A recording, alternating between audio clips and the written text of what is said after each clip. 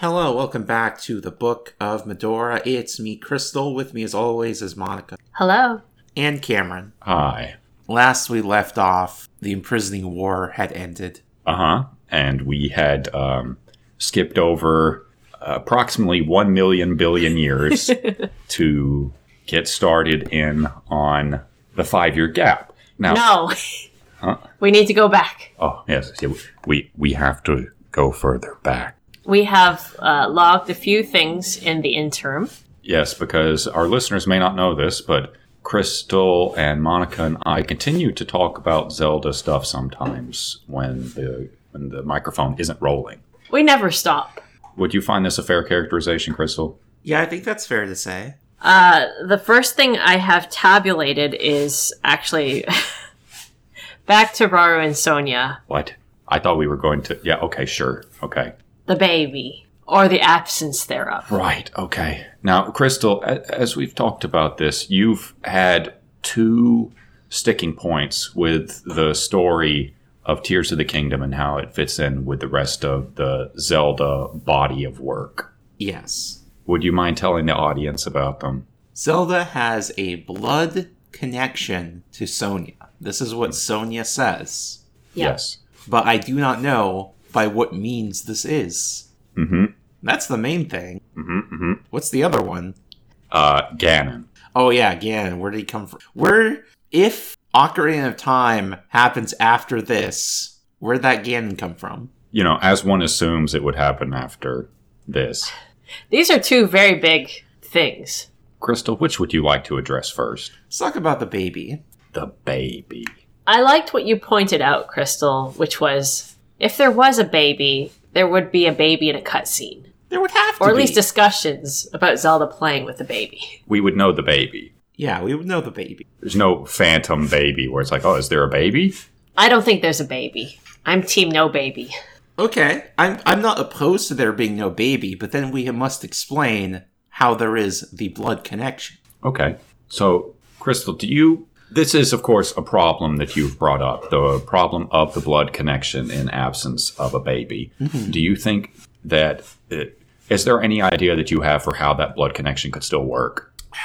Sonia made vials of blood, like Assassin's Creed. Oh, no. And Okay. Every queen must have the Sonia blood injected. That's a lot of blood. You only need a little bit. A little bit goes a long way. Maybe Hylia was making blood covenants with her priestesses, but then when she incarnated as a human, she didn't have to keep doing that. Sonia is the high priestess. Sonia is, as far as we can tell, the high priestess. The queen of Hyrule is kind of like a high priestess. Mm-hmm. She has explicitly religious duties. Yes.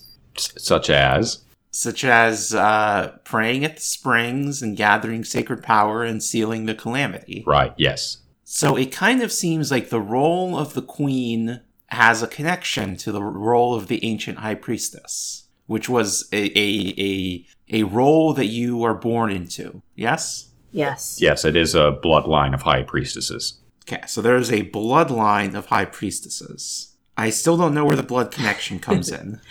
I think, if we think about it, so Hylia reincarnated into a human, but the human being human had to come from somewhere. And a logical place for her to insert herself is into the bloodline of her high priestess. Oh, okay. So you're saying that Gaepora is a descendant of Sonia? Yes. Yes, I guess. Okay. I mean, I guess that sort of stands to reason. Yes, unless he married into that, I don't know. But this operates under a very important assumption, and I think that it needs to be clarified for our listeners. The assumption being that Sonia is not the last of her line. Yeah. Now, there are a couple of ways that can work. One of them, maybe she had a child before she married Rauru, and they're being taken care of somewhere else. Like, they're in the country where most of her family lives. Or perhaps it simply comes from her sisters or cousins who are still part of the bloodline of the High Priestess, but would not, like, those would be the actual ancestors of Zelda. Yeah, I think both work, and we don't know one way or the other, but I think it's telling that it's plausible and accepted by the ancient kingdom that Zelda came from Sonia's distant relatives, meaning she has relatives. And she is also a priestess, because nobody questions the stuff that Zelda can do, or that she looks like Sonia, or that sort of thing. Yeah, agree. But is that a blood connection? Like, am I connected to my cousins? Yeah, would you say that you have a blood connection? Yes. You are blood connected to your nephew. Yes. My sister's son is absolutely my blood, because she is my blood. Okay, but they never use the word direct descendant, do they? No, it's always blood connection. Blood Which is connection. kind of a cop-out, like, so nebulous as it could be anything. Well, I think that's important, because this is a story that deals with spans of time so vast that you have to say that. Fair enough. Especially because this Hyrulean bloodline is broken several times. I guess an important thing here, Crystal, we agree that Hyrule didn't simply cease to exist after Sonia and Rauru died. Yeah. There was the first dynasty lasted for like 20 years, and then there was another dynasty. Who do you think founded the second dynasty? Oh, I think it was probably didn't happen immediately. I think there was probably a rule of the Sheikah or the priestess class for some time. Eventually, there was a monarchy again. You say the Sheikah. Can you expand on that? Who are the Sheikah at this point in time? I think that the Chamberlain is first Impa. Oh, and that after the whole Zelda turning into a dragon incident, they reorganized themselves as the Sheikah we know and love with the tier logo. The Chamberlain does note, I think, in the closing transcript that she will dedicate her life because Zelda has dedicated her life. You'll have to excuse that noise in the background. Mochi is whooping the shit out of their digging box, just tossing it all over the place.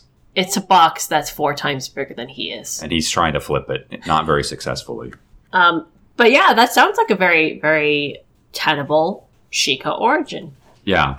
So the idea is that the Sheikah look at what happened to Zelda, or more specifically, what happened to Sonia. Because if Skyward Sword Impa had been there, Ganondorf would not have snuck up on Sonia that way. Yeah, I don't think Sonia had bodyguards. Which implies that the Sheikah, as they were, didn't exist in Hyrule. Yes, that's right. So we now have a pretty solid Sheikah timeline. Okay, so the Sheikah probably came into existence around here, which would place this well long before the backstory of Skyward Sword. Yes. Okay. So we've got that established. And Crystal, I've been thinking about this, and if Sonia's family, her blood relatives, the priestesses of Hylia, come from a faraway place, it got me to thinking that the people identified as Hyruleans in the Age of Legends during the backstory of Tears of the Kingdom, they're not native to this land. They are from somewhere else. So you think it's sort of like the Egyptian, the late Egyptian dynasties where they were all Greek and stuff? Well, no, because that dynasty already existed. I'm saying this is a very simple colonialism. I think that the Hylians came over from a distant land. And Crystal, you know how one of Sonia's things is she can always find Rauru? Yes. I think that Rauru touched down in the land that would become Hyrule, and Sonia met him there. With a sensor? Yeah, basically. With her ability to tell the future. Because, like, if we talk about this... We talk about the idea of the Sheikah existing to protect the Hyrulean queen. or the high priestess of Hylia. And that makes me think, well, maybe, and just so that we're clear with our listeners and not trying to obfuscate anything, we have talked about this already in text form and the line chat that we share. But I think that the existence of the Sheikah to protect the queen also highlights a possible pattern with the Hyrulean kings, which is best illustrated by Rome and Rauru. Because Rome was a simple man. He was a woodcutter. He was a soldier, always more comfortable, like, sitting out in the middle of the woods and cutting down trees than he was doing affairs of state or trying to raise a daughter that had powers that he couldn't understand. That stressed him out like crazy. It did, yes. And he failed spectacularly, but it's a task he was never made for in the first place. His only real failing is taking it on, which is an enormous fuck up. But Raru's kind of the same way, right? Because he'd much rather be out drinking beer and hunting. Yes. So and we came to the conclusion together that it's possible that all Hyrulean kings are like that. They're selected by the line of the Hyrulean queens, partially for romance, but primarily because they're the strongest person and most loyal who can be more or less set up to protect the queen. And that would frame Link being set up as Zelda's bodyguard as a kind of courtship situation. It would, yes. Yay! Yes, Monica, this would mean that in a lot of cases, Z-Link is codified into the Hyrulean royal family. I didn't even bring this on. I know. You two did this on your own. Yeah, we did. Yay! And that's why Zelda's a little frigid to Link at the beginning, because he's Daddy's hand-picked boyfriend. We all like one of those arranged marriage plots. Yes. Also, do we think that the knights should have any idea about what's going on, or should it mostly be secret to them? I think they would have to know. Would they? How There's would a they pattern. not know? Oh, true. There is a pattern. It's like, boy, the queens sure do keep marrying their bodyguards. That also frames Link's behavior toward Zelda very interestingly, though. If you go back and see how remote he was to Zelda at the start, unsure how to behave toward her, it adds a very different texture to that courtship ritual. And also, it really changes the context of Mipha's reaction to finding out that Link was the person who was assigned Zelda's bodyguard. That's why she really wanted to lock him down first. That's true. Like, that's actually real. So like, no, get a different bodyguard. I've got the armor here. So the king is always the leader of the army and the manager of political affairs, while the queen manages the religious affairs. No, I actually think that the queen would also be running political affairs, like in the case where the queen before Zelda would often go to Gerudo Town because, not just because the king can't go to the Gerudo Town, but because she's the person who carries the real authority. She's the one who would be forming treaties. She's the one who would be guaranteeing the protection of the goddess.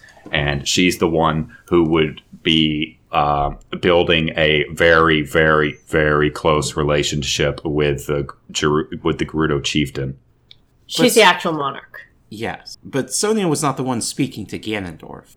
Yes, I think that the shape of Hyrulean monarchy changed after the First Dynasty, after the introduction of the blood of Hylia. The king fucked it up too bad. The king fucked it up too bad by failing to protect the queen. This is why Link doesn't talk. This is why Link doesn't talk. He keeps his mouth fucking shut. I think it could also be slightly nefarious. It's like, yeah, you'll get your kingdom that you'll definitely lead for 20 years, and then we're going to run things our way. And it's more that's like when Sonia dies out, the rest of her family moves in. And Crystal, what do you make of the fact that Sonia and presumably the rest of her family look exactly, well, not exactly, but they look a great deal like Skyward Sword era Sheikah? Kind of seems like they might be Skyward Sword era Sheikah.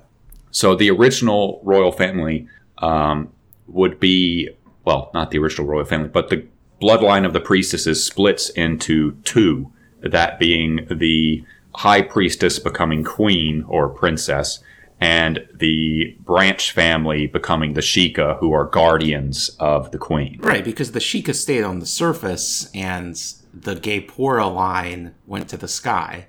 Right. You do love the concept of a branch family. I don't. I think it's one of the silliest things, but I mean, it fits perfectly here. For those confused, I guess, think to Ace Attorney. I'm sure there's a big Venn diagram and it's nearly a circle. Yeah, I think most Zelda fans...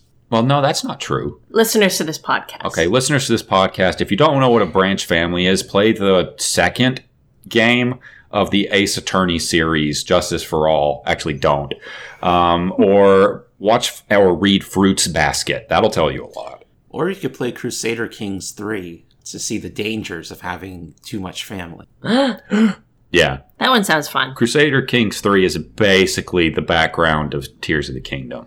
Well, the second monarchy, the second dynasty. But that idea also frames like, it's true that every time something really, really, really bad happens in Hyrule, it's when the queen is notably dead. Yeah. Like, you look at Link to the Past, no queen, but there is a king. You look at Minish Cap, no queen, but there is a king. You look at fucking Ocarina of Time, no queen, but there is a king. And that means that Ocarina of Time king fucked up too, because the queen and all of the Sheikah, except for one, died in the Unification War. What about Twilight Princess? Well, you're not wrong about that one. I don't know about that. Like, Zelda has not ascended to queen. Well, I mean, Midna, who's the actual Zelda of that game, she doesn't have any parents. No, she, like, her stepping up was what caused Zant to get a freak out because she was chosen to rule next. Oh, right. Yes, it's not hereditary. That makes sense, actually. Man, why are the Twilight so much more in keeping with how things ought to be run, where you pick a monarch according to the consent of the people? I don't know. Their system did create the whole Zant issue. I mean, Zant specifically overthrew their system with the power of the Dark God. Yeah, but that's because he was aggrieved about not being chosen, which means there was a possibility that he could have been chosen. He would have been a shitty ruler. I mean, yeah, there was a possibility that he could be chosen, but that's just the danger of elections, right? Yeah. Yeah, but it's still better than hereditary monarchy. I don't think the Zelda series bears that out. That might be true in real life. I think the Zelda series I'm not sure is that very clearly pro-hereditary monarchy. Yeah, I was going to say, I think that Zelda series is the opposite in that it is not better than hereditary monarchy, but real life, actually elected officials in real life are really bad too. It's almost like the whole concept under which we you know what? I'm not doing this right now. We're not going to get it. Fantasy loves the purity of the bloodline, and they hate viziers, they hate stewards, they hate chamberlains. Now, yes, unless the chamberlains are women, in which case they're fine. Yeah, unless the chamberlain's very loyal and not scheming to take power. Yes. Anytime you see an Impa, they're fine. The premise is just women should rule. Yes. That is the primary premise of The Legend of Zelda. It's that meme where I believe in blank girl supremacy, only it's Aonuma doing the bowing, and it's just girl supremacy. Cam, you wanted to count the dynasties? Okay. Crystal, just off the top of your head, how many different times has the royal family of Hyrule or the kingdom of Hyrule been founded and refounded? 2 times. Go on. Once by Rauru and Sonia, and once by Link and Zelda. Okay, that's you're meaning Skyward Sword Zelda. Yes. Yes. Okay. Here's the ones off the top of my head. Stop me if you think that any of these don't count, okay? Okay. So I would like to argue that the Second Dynasty is actually started right after Rauru and Sonia die with the founding of the Sheikah. I don't think there's necessarily definitely a dynasty there. But it needs to be noted that at this point, Rauru was king and the king was the supreme position, and they switched away from that afterward. Though I guess there was a castle built. They built a castle.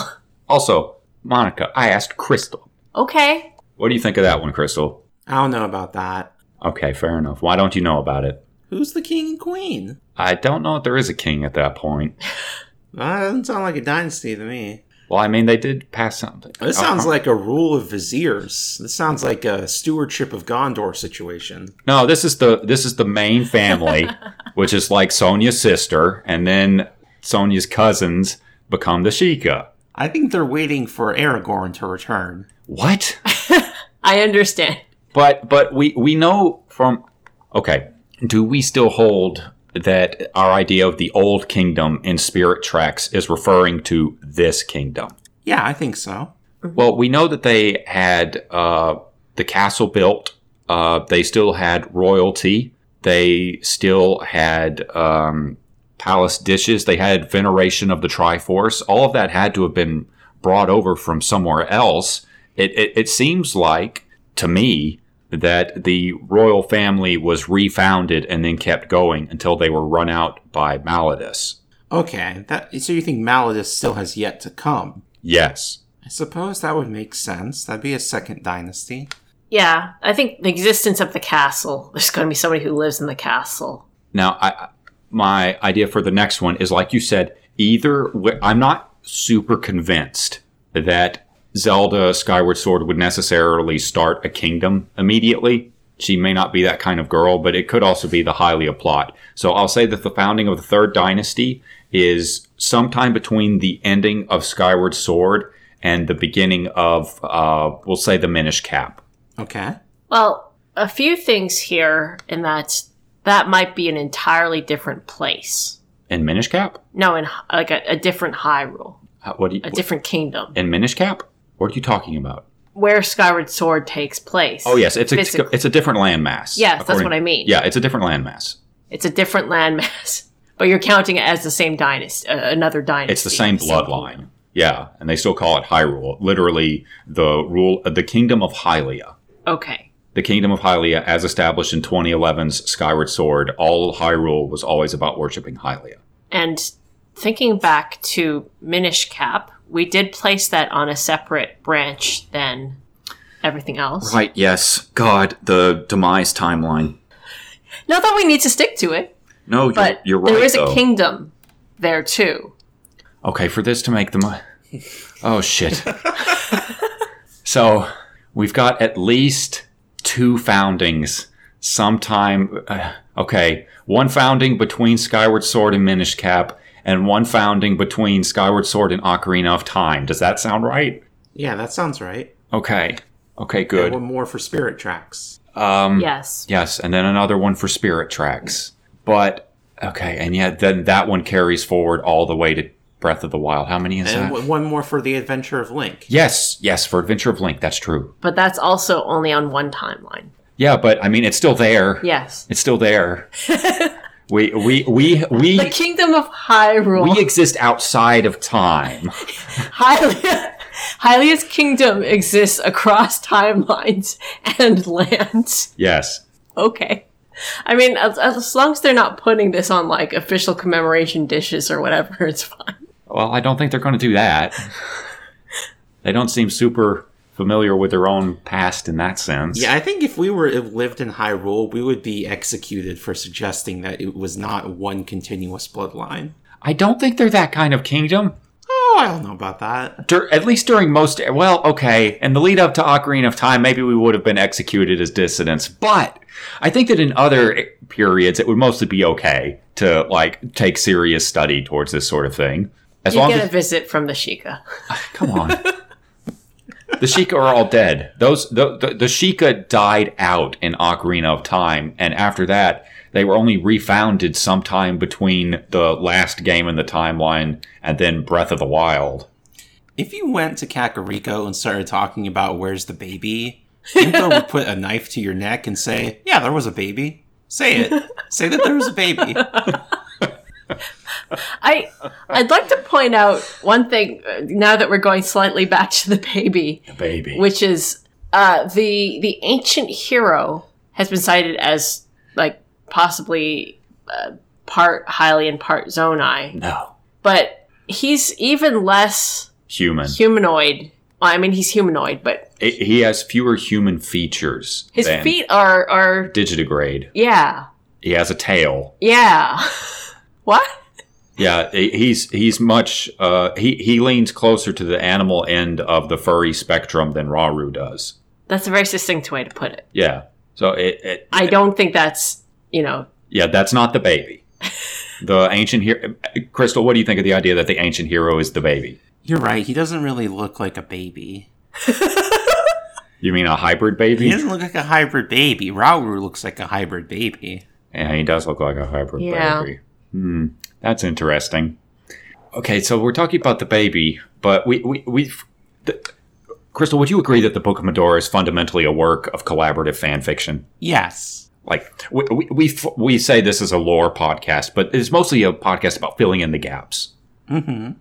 So the fiction that we've created, does that, like, help paper over the problem of the baby? A little bit. Where it's like Sonia's family just continued with their colonialist aim to establish the dominion of Hylia over Hyrule even after she died. And it didn't require that Zelda be a direct descendant of Sonia, so long as she's descended from Sonia's sisters or cousins. Okay, I'll accept this. On to the second problem. Yes, the second problem. Crystal, tell us about Ganon. Ganon. Every 100 years, a Gerudo male is born, destined to be king. Yeah. He was born, he was sealed away for 1,000,000 years, and yet, somehow, another Gerudo king was born in the era of the War for Hyrule. Now, Crystal, I just want to clarify for our listeners, you hold that no Gerudo king can be born while the other Gerudo kings are alive. That is what I hold. Why do you hold that? Because I think the kingship comes from a sense of reincarnation of the last king. That king's so sketch. You'd think they'd revisit this policy if that was the case. Yeah, I don't know. I feel like if there was no male Gerudo born between Ganondorf Tears of the Kingdom and Ganondorf Ocarina of Time, that they would absolutely lose their shit when Ganondorf Ocarina of Time is born. They might have, though. No, like they should set that baby on fire levels of losing their shit. That's why Twin Rova's there, to tell them that it's fine. Twin Rova, the keepers of the dark mysteries. Yeah, Twin Rova's the Sheikah of the Gerudo. Who do you think that in Twilight Princess, there's a ghost in the Arbiter's grounds. What was it called? Sword something? Death Sword? Death Sword, Death Blade. Crystal, who is that? You're suggesting that that's some kind of Gerudo king. I have in the past, yeah. He is wearing the exact same robes as Wind Waker Ganondorf and Tears of the Kingdom Ganondorf. Well, it must be some sort of old Gerudo king. Are you suggesting that it predates Tears of the Kingdom Ganondorf? No, I think this is where we talk about shades existing. No, hold on. The shade had to come from somewhere is the point. No, I don't think he No, I don't think he pre-exists Tears of the Kingdom Ganondorf. Okay, so who is it? Must be a shadow of a puppet. Okay. When we set aside the question of whether more than one Gerudo male can exist at the same time, let's just, for the sake of it, put that aside for a minute. When we ask that question, when we set that aside, the question becomes, where the hell did Ganondorf in Four Swords Adventures and Ocarina of Time come from? Because Ganondorf, if we hold that the backstory of Tears of the Kingdom takes place before Ocarina of Time, which I think we generally agree upon, Ganondorf is sealed away, so how is he walking around in Ocarina of Time?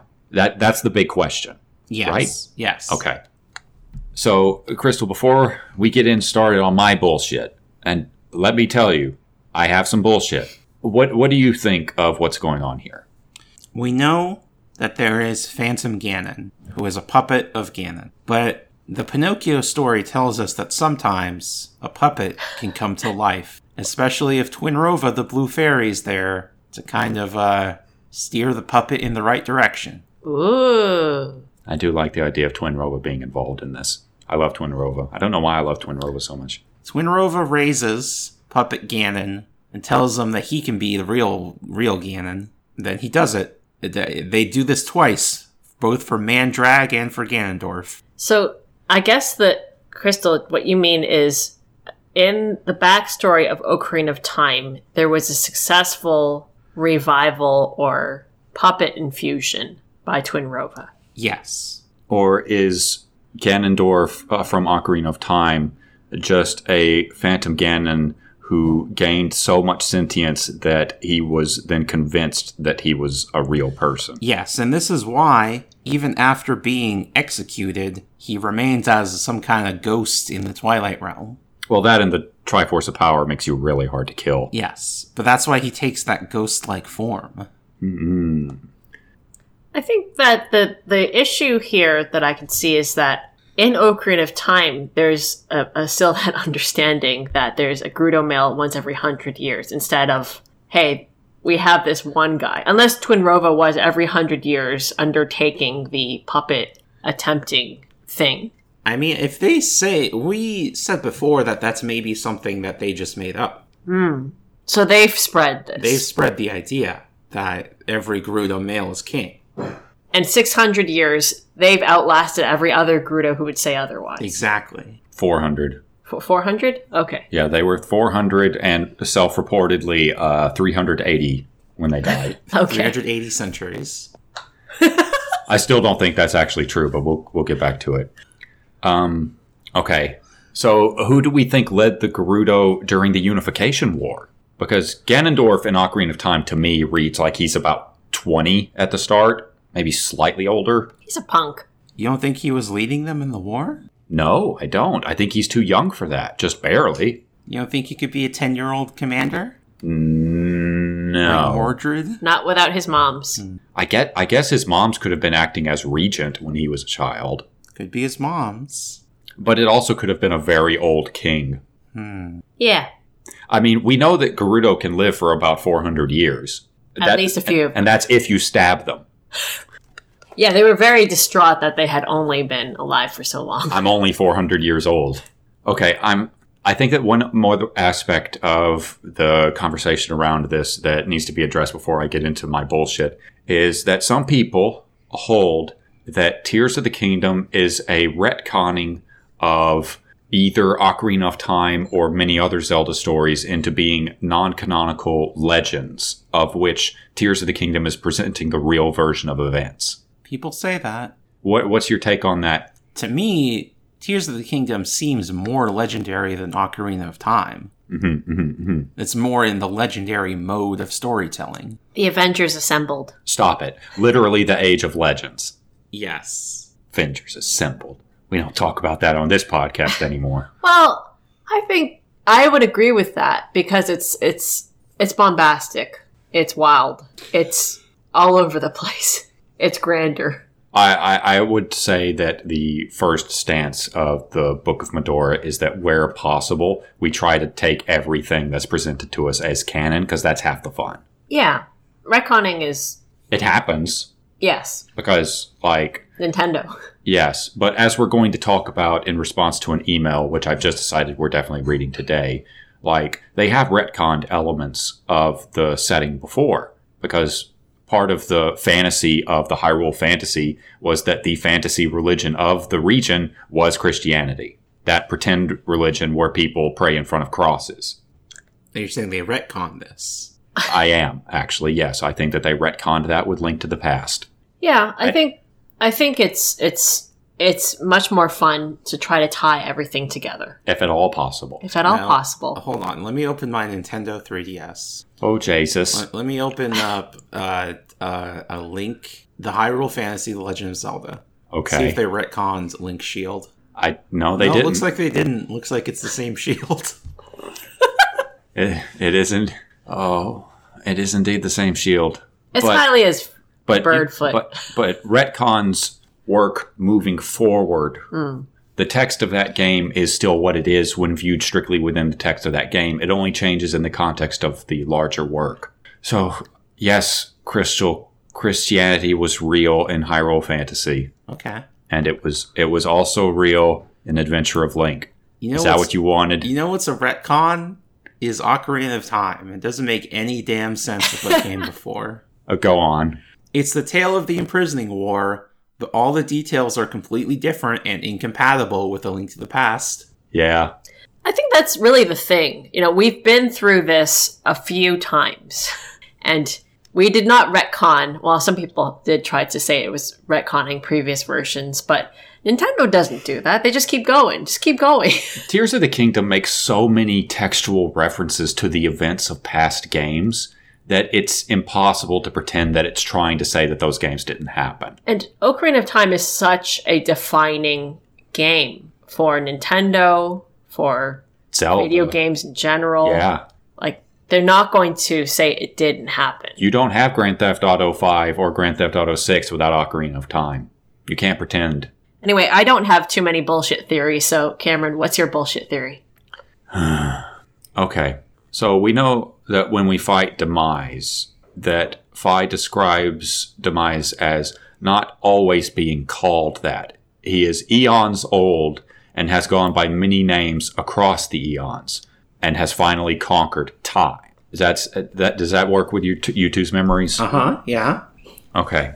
So I can't believe that I'm using Demise as the linchpin to talk about this, but here I go.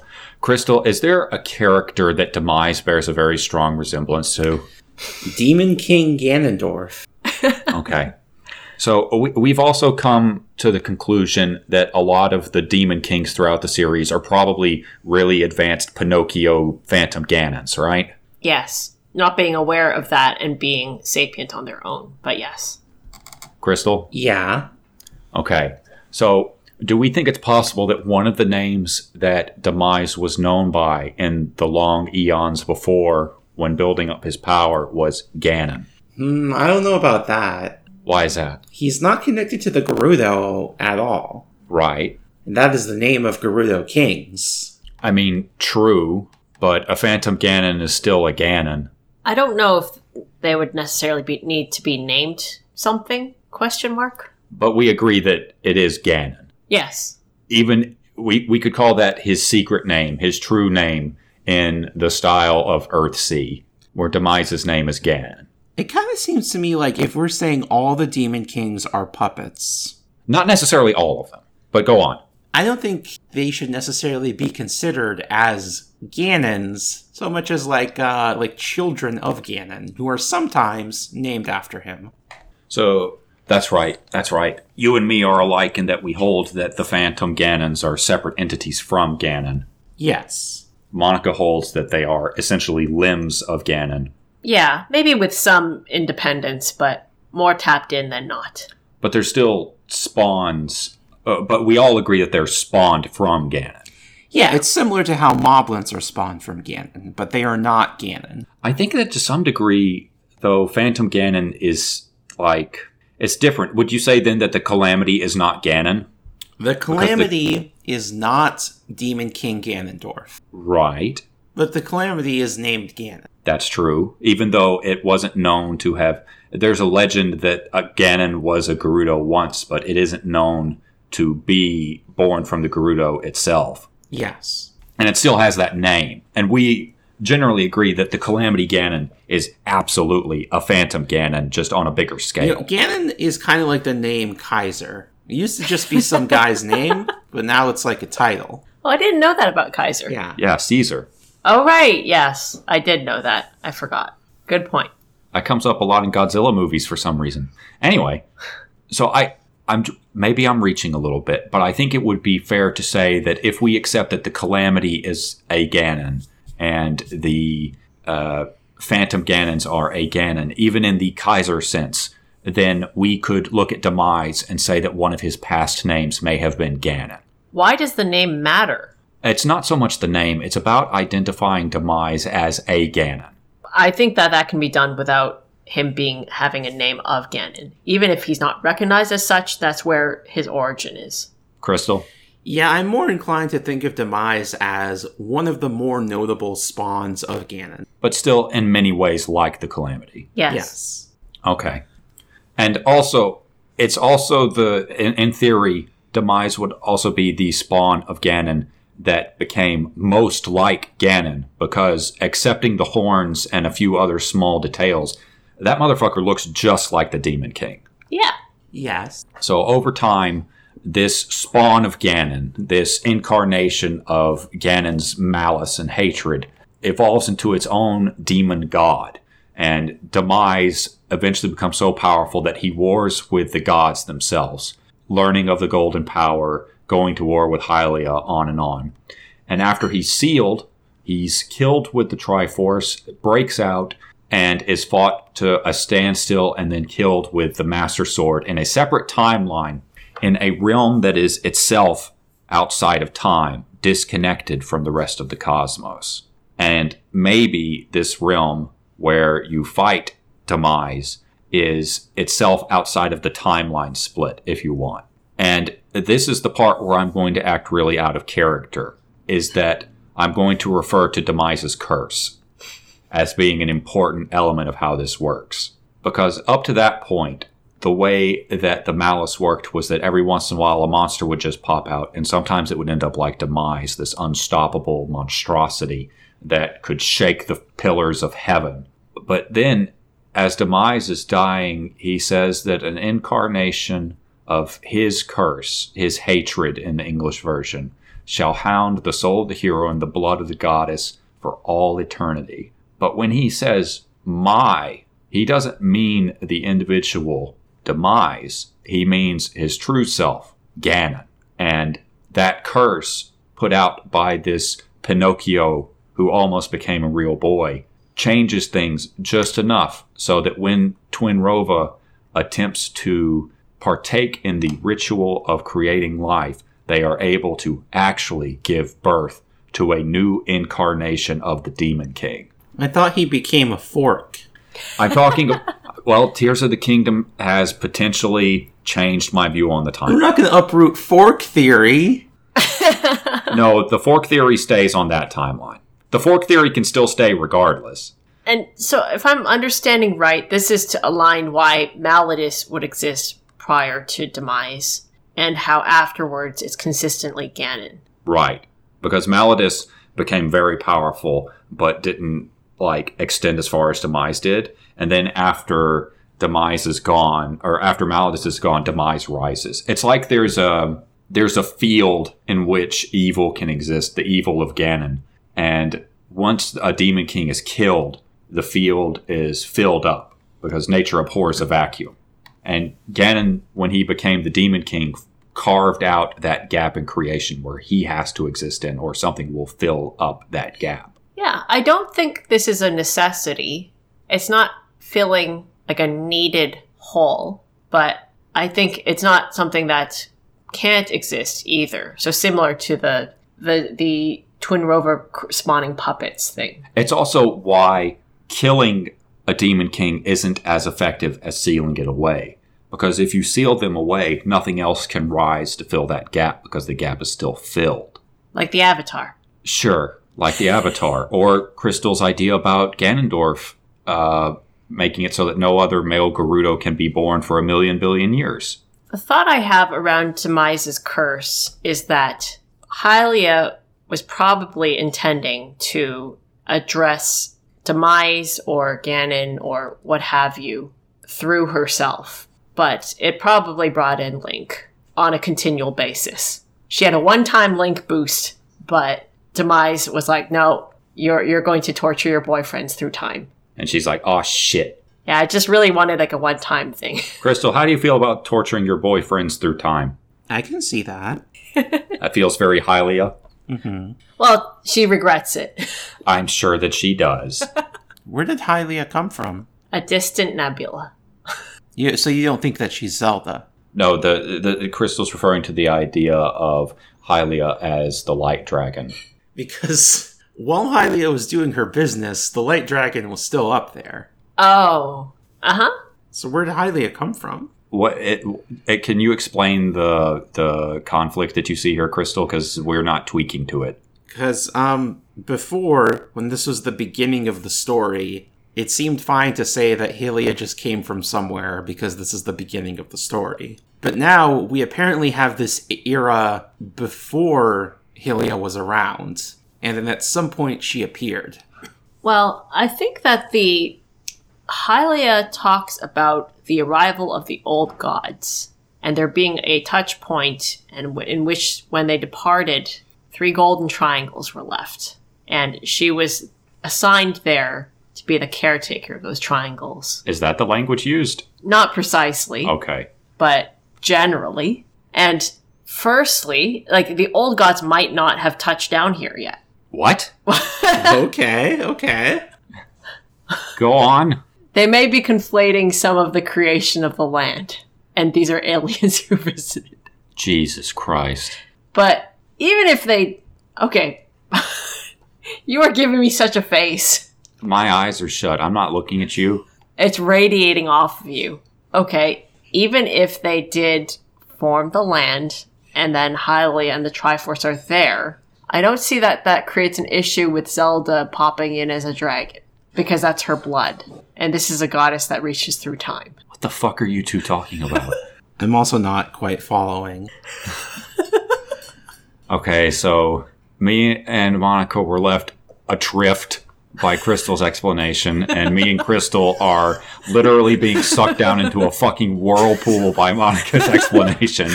Let me lob mine over the fence here. Okay.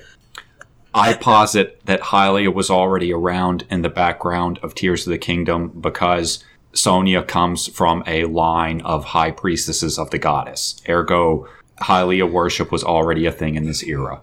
But okay. She did not deign to appear before Demon King Ganondorf. We don't know that. She could just be over in the land where Sonia's cousins are, which could be where the goddess Zelda founded the second dynasty of Hyrule. You don't think Demon King Ganondorf might draw her attention? I mean, he should, certainly, but I don't think that she acted against him. Demon King Ganondorf was not interested in the Triforce. Yeah, because at that point, the Golden Power wasn't known. Okay, so she's only here to protect the Triforce, and the problem with Demise is that he wanted the Triforce. Right. That makes sense, I guess. Oh, okay. I'm glad that I didn't create, like, a fucking earthquake for you two to drop down into. I would have broken down and cried. Well, I think we're all aligned here. I don't think that we are, actually. The grand scheme of things, yes. Because now we have to talk, like, eventually we're going to have to get into working out the timeline of Ganondorf and whether or not that can fit with fork theory. I think we can wait on that till we get to the accursed timeline examination. But see, here's the thing, we're going chronologically. I think fork theory still holds. Okay. Yeah. I do like my idea that Demise's curse helped shape Ganondorf in Ocarina of Time. I don't see why you're lobbing this fish towards the Demise seals. He just looks so much like Ganondorf, Crystal. He looks like the Demon King. Where's this newfound respect for Demise? He looked like Ganondorf. Oh no, before. no! Don't you put that on me? Don't you put that evil on me? I got no like respect. Ganondorf before. He looked like Ganondorf, but he didn't look like Ganondorf. And one, he actually looked like Akuma or Oni from the Street Fighter series, or Goki, depending on if you're nasty. But he didn't. He didn't look like Ganondorf to the same degree that he looks like Demon King Ganondorf. No, Cameron, you're perking up because now there's a Ganondorf that precedes Demise. Yeah. That's 100%. And now you're trying to explain Demise is I don't have to shove him in a closet anymore. Residual of Ganondorf. Yeah. But I don't think it needs this structure or scaffolding you're setting around him. He is derivative already. Okay. He's double derivative. Okay. Well, both chronologically in our view and chronologically. Well, let's excise Demise then from this explanation. We don't need him. He's a fork. We agree. He's a fork. Okay. But when they make the third game, he will probably be the villain. Shut the hell. He's the logical choice for a third villain. Crystal, no. Bad for Crystal. Bad to Crystal. Who else Crystal, would they pick? Vati? Crystal Twin Rova. Twin Rova. Maybe. I mean, if you want to have the possibility... Okay, you've got the Adventure of Link status. Who's the best person to resurrect Ganon?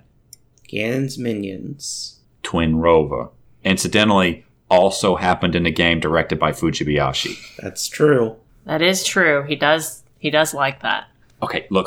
So let's excise Demise because he's a fork. Demise. Breath of the Wild 3 will just be an auto-build minigame. There isn't going to be!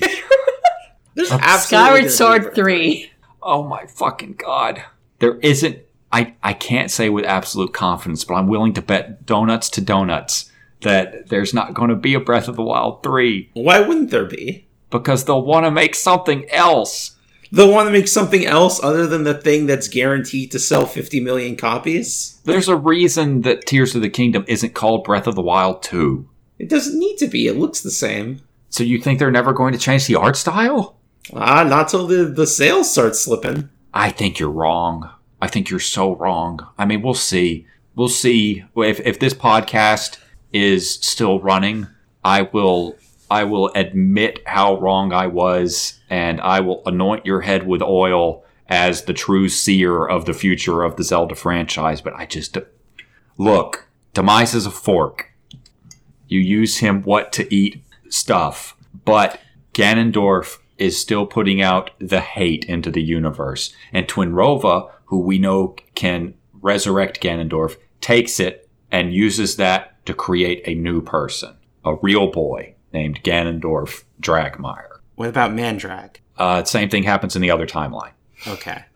It's basically they take the essence of Ganon and use it to recreate him. Shall we talk about... No, they decide that this time the Triforce, you gotta get it. I mean, if you were going to figure out a way to surpass the power of the Demon King, you would start with the Triforce. Yes. And if that happens, they don't even have to worry about breaking the seal on the Demon King, because Ganondorf with the Triforce is way more than the Demon King can be. Yes. Yeah, I do hold... Like, I know that there's... I question that, but... Sure. Monica, give me your power scaling idea. The power scaling is however we want it to be. Damn. She went for the actual answer. We know that full Triforce Ganon can be defeated by a few silver arrows. True. But that would be Phantom Ganon. But he has the full Triforce. Yes, but he's a bad wisher. He's a bad wisher? He's a bad wisher. What does that mean? He can't conceive of how to wish to make himself more powerful. I love that you just throw these phrases out, assuming that you're psychically... I got what you meant, because I've been married to you for so long. He didn't wish to be resistant to silver arrows? He didn't wish for the Master Sword to not be able to strip away the Triforce's protection. Okay. Because it's the Master Sword doing it, and the silver arrows are just the finishing touch. They should invent a Master Sword for secret stones. They did. It's called the Master Sword. Okay. Well, not really. You have to be evil, but if you're evil, you're fucked.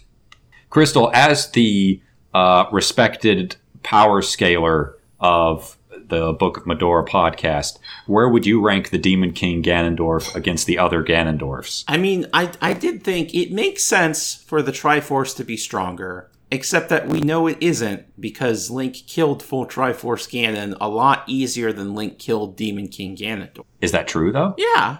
Because Link can show up with 4 hearts and a bad attitude and whoop his ass up and down the street.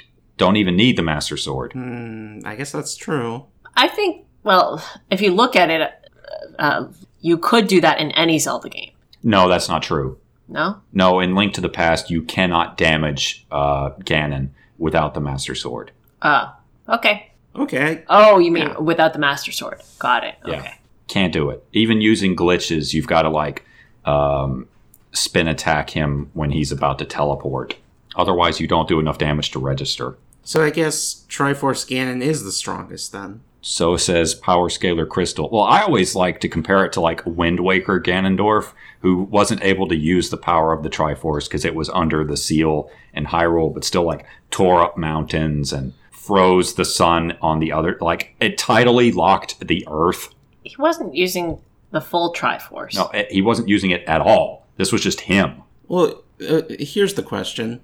Once they invented the Master Sword, and once they powered up the Master Sword in the flames of the old creators, why didn't they go kill the Demon King while he was asleep? I think they had forgotten about him. The knowledge of the Demon King was just lost. But Zelda recognizes him.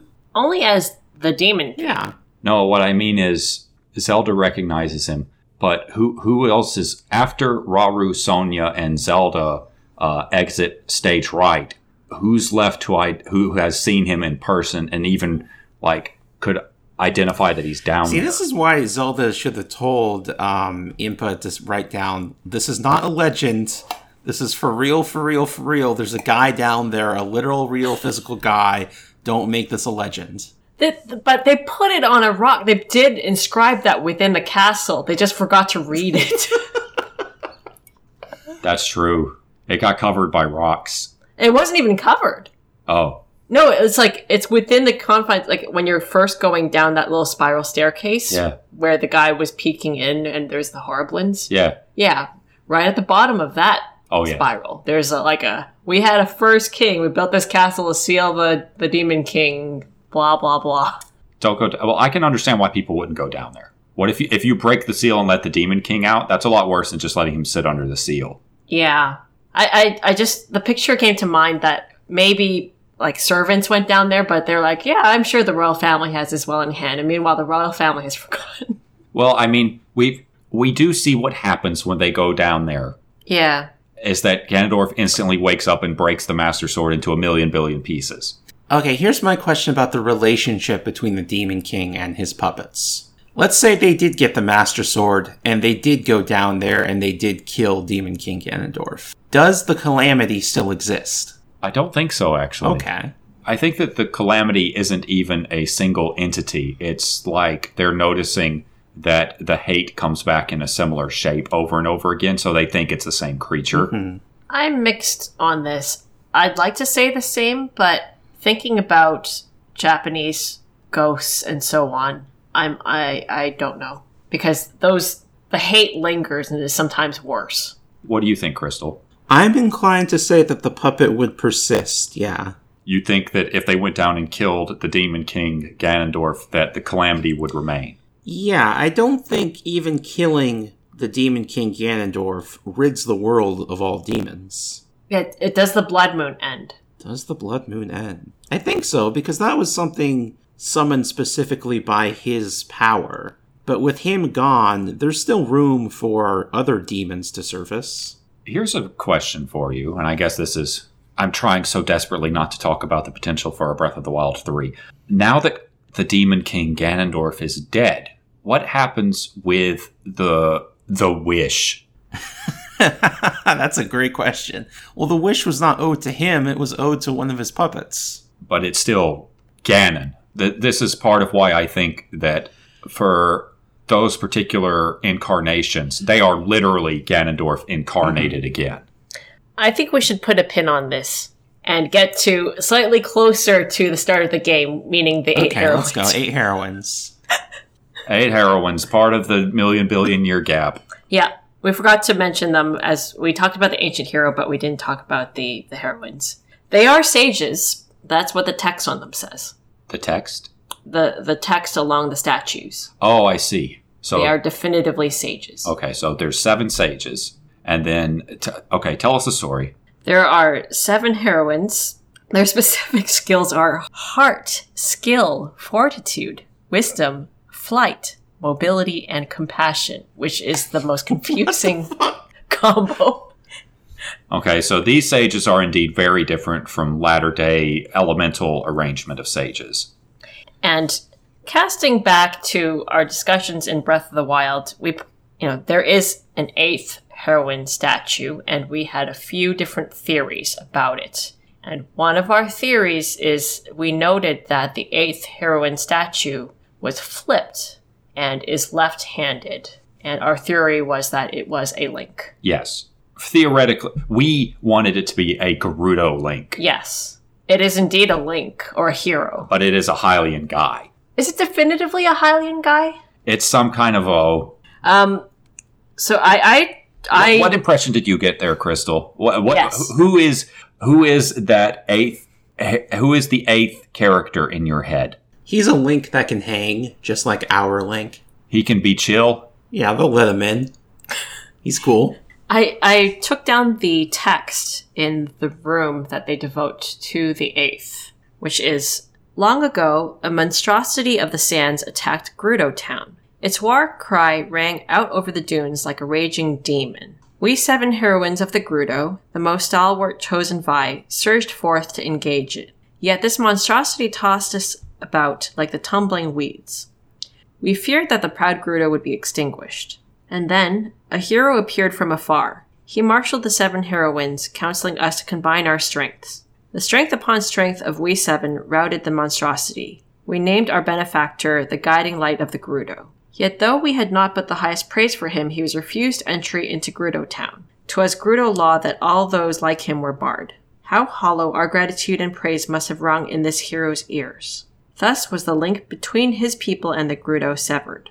Though we never bequeathed it to him, the gift into which our feelings are bound is enshrined at the sanctuary. The notable things for me here are that it's seemingly written contemporaneously with the 7 heroines. It's written from their perspective. Right, but it was already long ago, the events that they're detailing here. Probably about 100 years.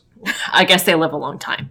And then that the Calamity, that the issue was a demon or a monster that howled. Like this wasn't no fucking Molduga. No. Also, there's no mention specifically of a Hylian. But there is a rift between his people and the Gerudo created by him being turned away. The link was severed. Yes.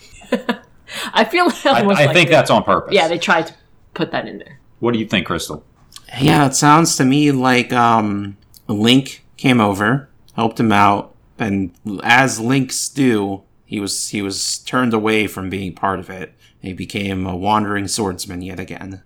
That is how Links often do. I think that maybe reading non-literally, his people could be just men.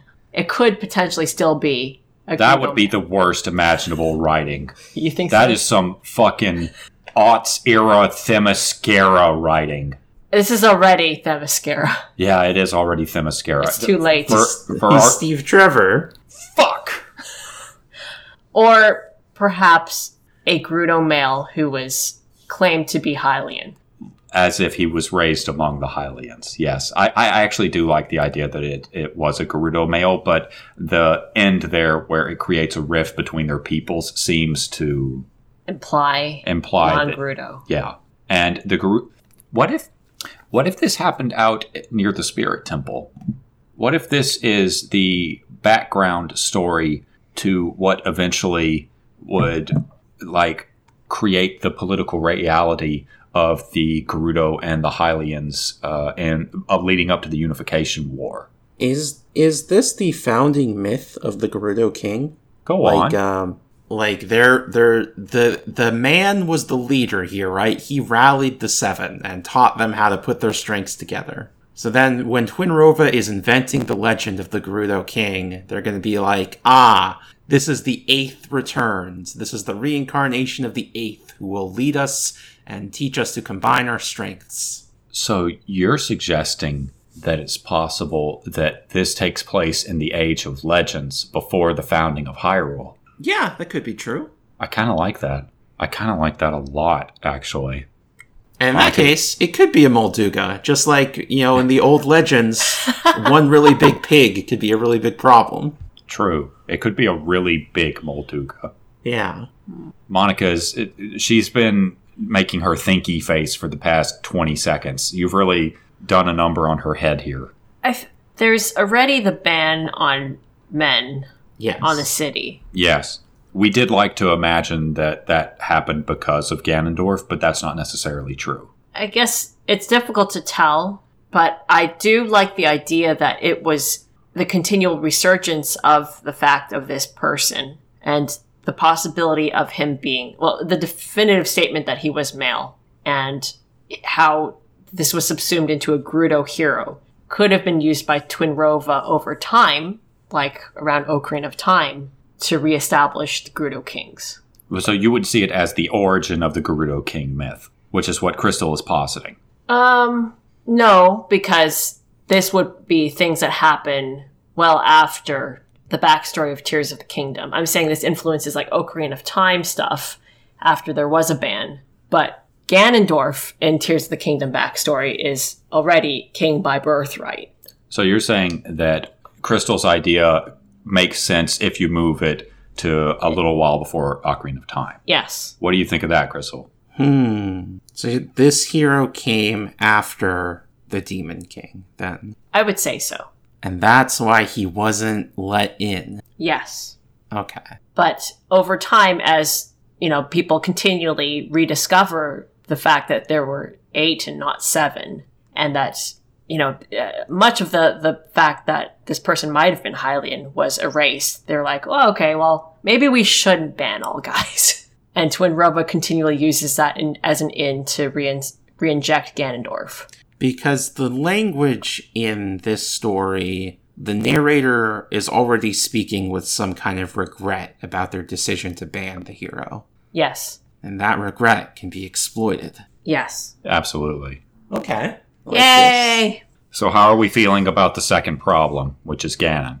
I didn't think I would come around to the Twinrova being crucial to each Ganon, but somehow these collected facts have strengthened that. What do you think, Crystal?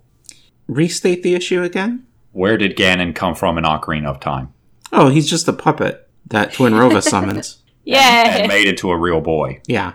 Do you find this a satisfactory answer? Yeah. Okay. We know that the Calamity wanted to become a real boy, too. That's true. It was trying to incarnate. Launch the confetti. Okay, so have we written enough of a fix-it fic to move forward and comfortably try to deal with Tears of the Kingdom in the context of the rest of the games? Yes. Fantastic. Cool. I did have a small note here about the depths. Oh, God. Okay. And I would say the crucial thing about the depths, 3 of them. One is the Gerudo Underground Cemetery. Another is the Dark Skeletons. Those are big. Yes. And the final are the ghosts with weapons. Oh, no, you're forgetting a fourth one. What's the fourth one? The armors. Yes, the armors. I think that those are the biggest ones of all. Okay. Let's go with the easy ones. Crystal, do we want to do the depths now, or should we save it for another time? Let's do the depths. Okay. Okay, an easy one. There's a Gerudo cemetery underneath the Arbiter's grounds where the Wrath of the Executed Is that what it's tends to called? linger. That's according to the Yiga notes in a base nearby. Okay. What's the name of the location, though? The Gerudo Underground Cemetery, I think. And actually, when you go down there, it's full of Gibdos. Yeah. But Gibdos aren't ghosts. They're insects. They are their own creatures. Horrible, horrible creatures. They are demons born of the Demon King. But they're found in the cemetery a lot. They are super found in the fucking cemetery. I mean, other games... Crystal, would you say that in other games, Gibdos and Redeads are very much undead? Yes, I would say so. How do you read the Gibdos in Tears of the Kingdom? They're so undead that they've developed their own insect biology. You know, as much as I want to go, that doesn't make sense. There's nothing in it that doesn't like that. Yeah, okay, yeah. That makes sense to me. Why wouldn't undeath look like that? It can look like anything. Yeah. Shit. Well, it's similar to how zombies in some zombie fictions form like mass waves of collective intelligence, right? Like a hive mind. Yeah. Shit, and why couldn't undead change their biology so much? I mean, if they were dead and now they're running around, that's already the biggest change imaginable. Right. So what is it that you see as big about the underground cemetery? No, I just wanted to call it out because it's pretty notable. There's also an ancient observatory. I think that's under the... An ancient observatory in the depths implies that the depths used to be on the surface. Indeed yeah, kind of, right? What's that, Crystal? Indeed it does. Yeah, so the depths used to be the surface. Sorry, Ancient Observation Deck. It's by Lurlin's Heart Lake. Okay, that's slightly different. And by slightly, I mean a lot different. But that possibility is certainly terrifying. Crystal, what do you make of the dark skeletons in the depths? I don't know what to make of them. Well, can you describe them for our listeners? The dark skeletons? Yeah. Which are these? The dark skeletons are the enormous skeletons that are directly underneath each of the Leviathans. Oh. Man, what the hell are these? Well, we agree that they're a lot bigger than the Leviathans. They seem bigger. They're kilometers long, and you can find the skull of one in the southwest corner of the map, and it is very much shaped like a dragon's head. On the surface, too, there is... Where is it? In Hebra, there is a dragon bone mire, in which a very long dragon shape is also very similar to the ones in the depths. So I would definitely posit that these are dragons, all of them. But here's the thing. They are so much fucking bigger than the dragons that are currently alive. Except for one. Well, that's not alive just yet. But yeah, Crystal, if you go down there and look at them, you pop open the map, you look at their shape, you walk underneath their rib cages, you get a sense of the scale of them, and you look up and you realize, hey, these are the same size as the demon dragon. These are secret stone dragons. I guess they could be, but it's also possible that the elemental dragons are secret stone dragons. And certainly they're much, much, much larger than the known secret stone dragon, which is the light dragon. These are Calamity dragons. The Calamity in the mural does look a great deal like these things. But the fact that they're down there in the depths and like they're built around or they're so far away from everything that all the mining efforts have been made far away from them, it makes me think that, like, are they left over from conflicts that were ancient in the time of legends? Are we looking back on an antiquity so terrible and so great that it's like standing on top of a crevasse where no light reaches into? So you're saying that there could have been historical battles and potentially also people who went through draconification to make big evil dragons. Ganon may not have been the first demon king. Ganon may not have been the first Ganon. Yeah, Ganon's into infinity. What do you make of these things, Crystal? I do suggest that there were big monsters that people had to slay. That's true. When you get down to the nitty-gritty, it does say that they're big monsters. Or maybe they just starved to death when they sealed the depths. Ooh. Like they sealed the big monsters down there? Yeah, we're just gonna put a new country on top of the old country. You would need truly great flaming arms to do that. Yeah, you'd need to be Din. Yes. That's what the Golden Goddesses did. They made a new world on top of the old world. Gosh. The old world that was infested with demon dragons and had been utterly destroyed. I do like your note that the Calamity in the tapestry does look the most like the Dark Dragons rather than Piggy Cloud thing. Yes, absolutely. The Calamity takes many forms. Yes. Okay, so I just wanted to throw that out there. We'll come back to the depths again when we go and fight Ganondorf. Though, Crystal, what do you make of the armor? You speak of the armor sets of ancient heroes. Yes. They're no longer amiibo. They're just here. They're canonical. They have quests related to them, and characters talk about them sometimes. There's old maps in the sky that lead to them. Yes. I don't know how to reconcile that with the timeline at all. There's two types of armor, I guess. Misko has traveled around and found a bunch of interesting shit. Previously, he had raided Hyrule Castle where they had been stored. This is the Breath of the Wild version, but Misko has traveled around and hidden things on the surface. He got the armor of awakening from a distant land, and also the armor of the fierce deity from another distant land. Also, Tingle's outfit. But every other hero, too, I guess the ones in this land. Not necessarily. Not necessarily. But they're led by old maps into the depths. But they're Zonai maps. Yes. Well, which implies that they were put, and they're in Zonai chests. Yes. Which implies that they were put there by Zonai. So, Crystal, you say you have no idea how to reconcile this with the timeline at all? Because this sure would suggest that actually every other game happened before Rauru.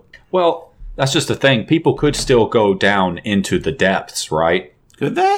Well, take Twilight Princess when the land is covered in crevasses that just fall down into nothing. That's a good point. And there's always places like that all over Hyrule, depending on where you are. So I guess what I'd like to suggest there, Monica's just too distracted to participate in the conversation. Well, the thing is that they're in Zonai chests already. Yes, but we know that the Zonai keep coming down. Oh, okay. They do. Sure. The Zonai keep coming down after Rauru is killed. That's where the ancient hero comes from.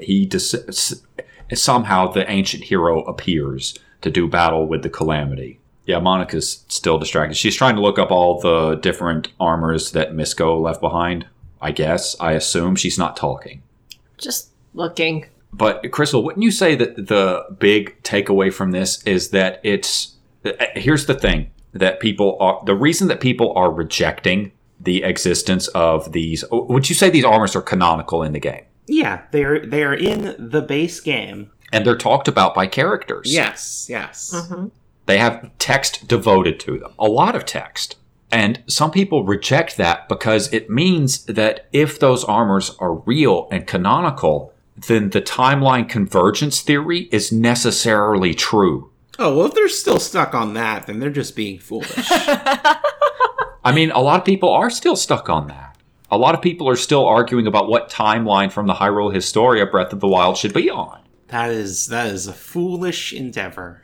It is a convergence. That is the easiest. You could also argue that somebody, say Sonya, for some reason, is traveling between time periods and timelines. Or that they've had fever dreams. The thing that really gets me about this is that when pieces of armor that you find are known to be destroyed, like Midna's helmet. You find Midna's helmet in this game, but the description of it says that it's a replica of Midna's helmet because Midna's helmet is destroyed in Twilight Princess. And the fact that it holds to that specific detail means that, yeah, this shit is meant to be canonical, and it's meant to treat seriously with the past events of those games as having really happened. It does not retcon the events of Ocarina of Time or its many sequels out of the canon. Here's my theory. The depths is a strange mirror of the surface. And it is not just simply topological. It is a little bit mystical. You don't say. Thank you, Kim. And this spans to where certain things can be found. We did watch a recent GameSpot, things you didn't know about Tears of the Kingdom or whatever, and the note there was that there are Lionels underneath every stable. Right.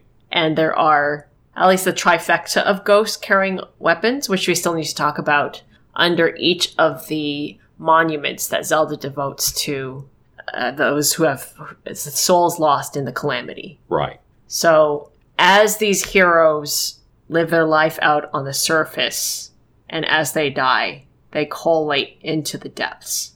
Oh, I see. So the echo of their selves in the depths is what creates these armors, which is why their hair is attached to their hats. Yeah. What do you think of that idea, Crystal? This is a big graveyard, and when heroes die, their spirits coalesce into clothes that just appear down there. Is that what we're saying? Maybe not their spirits coalescing into the clothes, but like the echoes of their deeds. Yes, I would go with deeds in particular because one of the armor sets you find down there is the set of the wild. That's true. That's a tough They're one. by each dark skeleton. Yeah, this theory makes sense to me. So the heroic thing that you did in Breath of the Wild causes the armor of the wild to be recreated in the depths. Shit. Yeah, I guess that makes sense to me too. And notably, the evil armor set is not there. What evil armor set? The Phantom Ganon set. Where's the Phantom Ganon set? That's in the labyrinths. Yeah, but the labyrinths, the part that has the Phantom Ganon set, are in the depths. But that's more definitely collected by the Zonai. Yes. Or by the gods of the Zonai. Yes. Those were hidden there by the guardians of the labyrinths. And what did you want to talk about with the ghosts? No, I already noted it. It's where there's mass deaths from the Calamity. But do we agree that the armors mean that the other games happened and that regardless of how they existed in relation to each other prior to this point, now everything is on one timeline? Yeah. I would agree. I like, Crystal, that your yeah is like, yeah, and duh. Yeah, that's obviously true.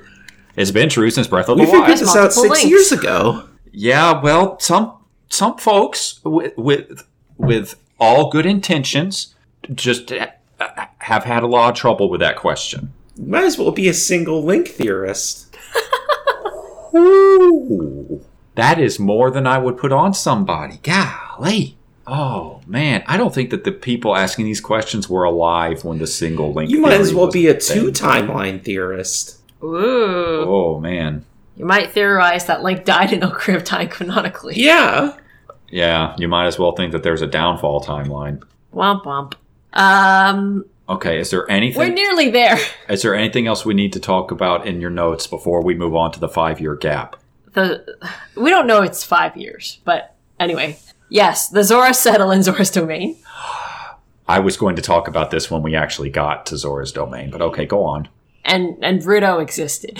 Okay, Crystal, did you read Sidon's things on the way to Zora's domain in this game? Yeah, he mentions Princess Ruto by name. Yeah. And we agree that Tears of the Kingdom's backstory takes place more than 10,000 years ago. Uh-huh. And Zora's domain was founded about 10,000 years ago, according to Dorafan. Yeah. 10,000 years is definitively the so vague, we just don't know. When do we think that Zora's domain that exists in this, like, do we think that it was around the time of the sealing of the Calamity? Yeah, I think the implication here is that the place the Zora used to live got destroyed by the Calamity, and they had to find a new home. Oh, that works. I think Dorafan talks about them coming from a different land, but this game introduces an interesting wrinkle in that, Crystal, where's Yona from? She's from another lake. She's from a different domain. Could it possibly be the only other Zora's domain that we know? The Zora's domain of the new continent over in Ocarina of Time? I can't believe they helped us confirm that. That there's 2 Zora's domains and therefore 2 kingdoms? Yeah. So you're saying, okay, so that means there's also 2 Death Mountains. Yes. Okay. And there's 2 Hyrule Fields. Yes. And there's 2 Hebras. Hold on. Explain the 2 Hebras to me. Wasn't Hebra in A Link to the Past? I don't think so. I'll check. Yeah, you better check. I think that's the Light World Mountain is Hebra. We're trying to find out. Give us just a minute. Forbidden Science. No, it's just Death Mountain. Did I make that up? Where did I get that from? I'm not sure. I don't think that you made it up. Probably somebody made the comparison between the 2 mountains at some point. Maybe that's the name of the mountain in the Dark World? Hebra's Hill in Four Swords Adventures? That might be it. But that implies that Hebra is a historical figure. Okay, so, yes, Oh, the Japanese name. Of? In Link to the Past. Oh. Mount Hebra is the Light World name for Death Mountain in the Japanese version of A Link to the Past. So, Crystal, you are right. So the point is the 2 continents also share a Gerudo Desert. They have very similar geography. Listen. The Forbidden Science. For all the shit that we talk over the past 6 years, I have held consistently that we have to be wary of using geography for arguments, and I still hold to that. But I'm not even talking about the specific arrangement of the geography. I'm just talking about there's 2 Zora places, there's 2 Gerudo places, there's 2 Goron places, and they all have the same basic environments and name. Yeah.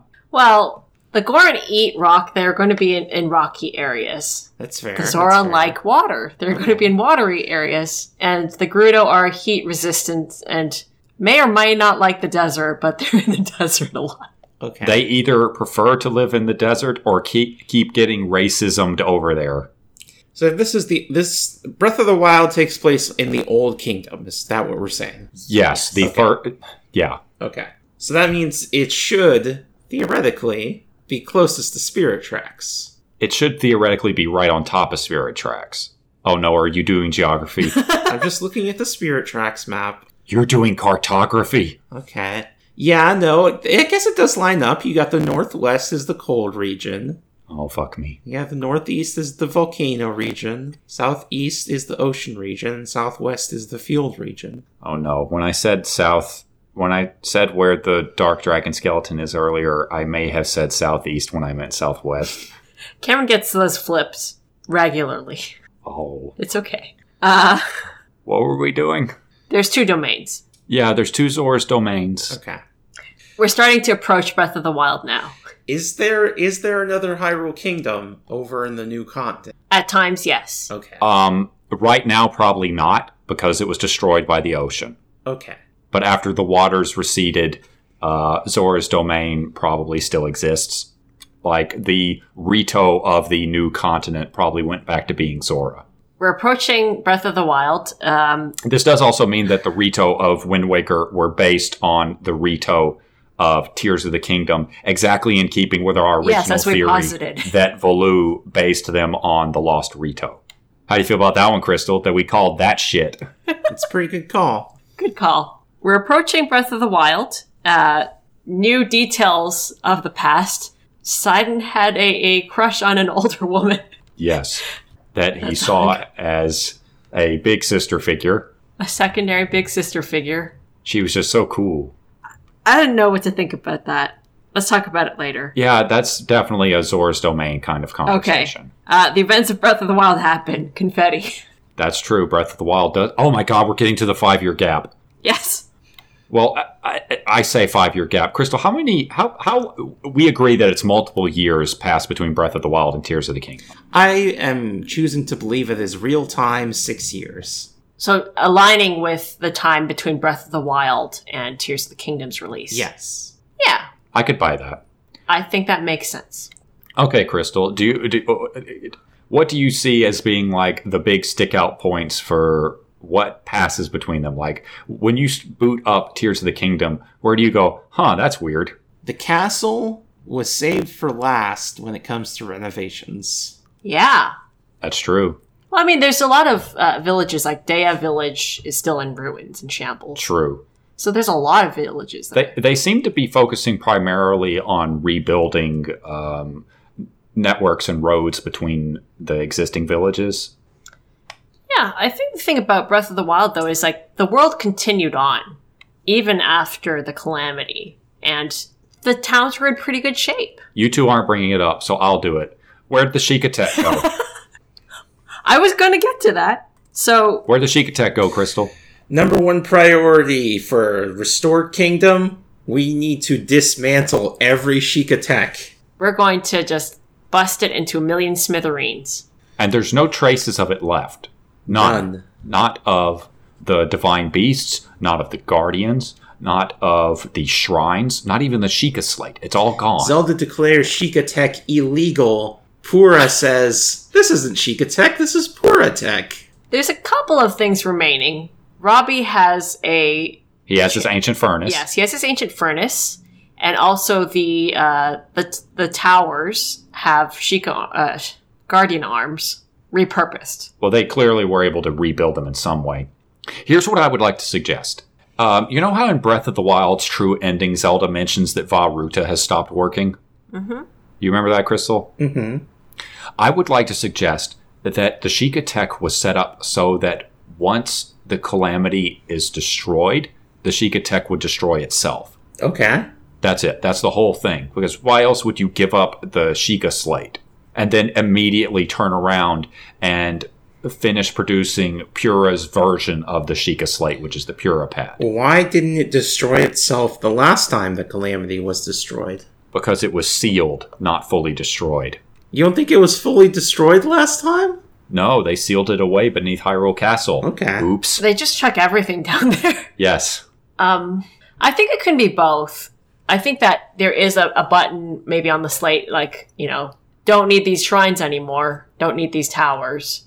The Divine Beast power down. It's just a little flashing note on there that says, please confirm that the Calamity is dead. Yep.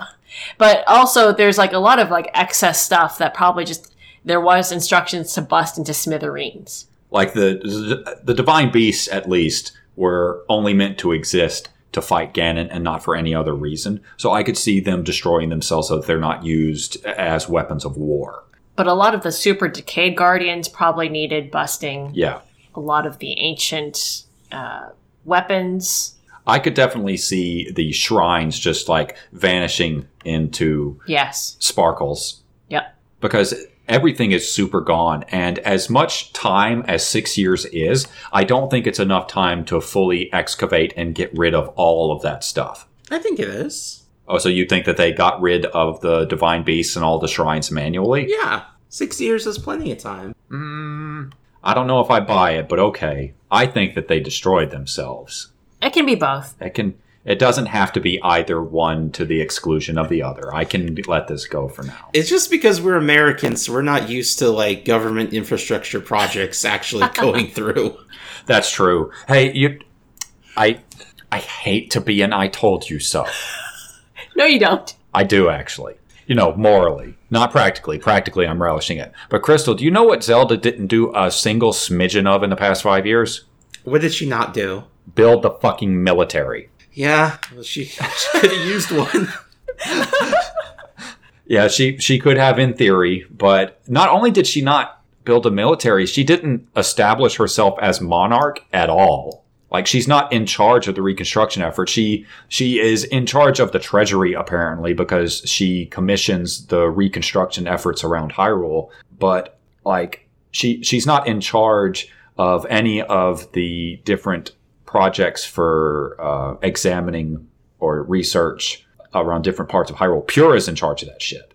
I think that what has been going on in the 6 odd years is that Zelda is coming to terms with the fact of who she is and what she wants to be. And she doesn't really want to be a royal. And she's a little awkward about it. She talks in her journal about supporting the reconstruction efforts, that the people are doing this on their own. Right. She's there to protect them while they do that. She makes larger decisions to found the Zonai research team. But she's not in charge of that. Right, she's not in charge of it. In fact, Pura can give her orders for Zonai research. Yes, she's delegating. And she's mostly identifying herself as Zelda.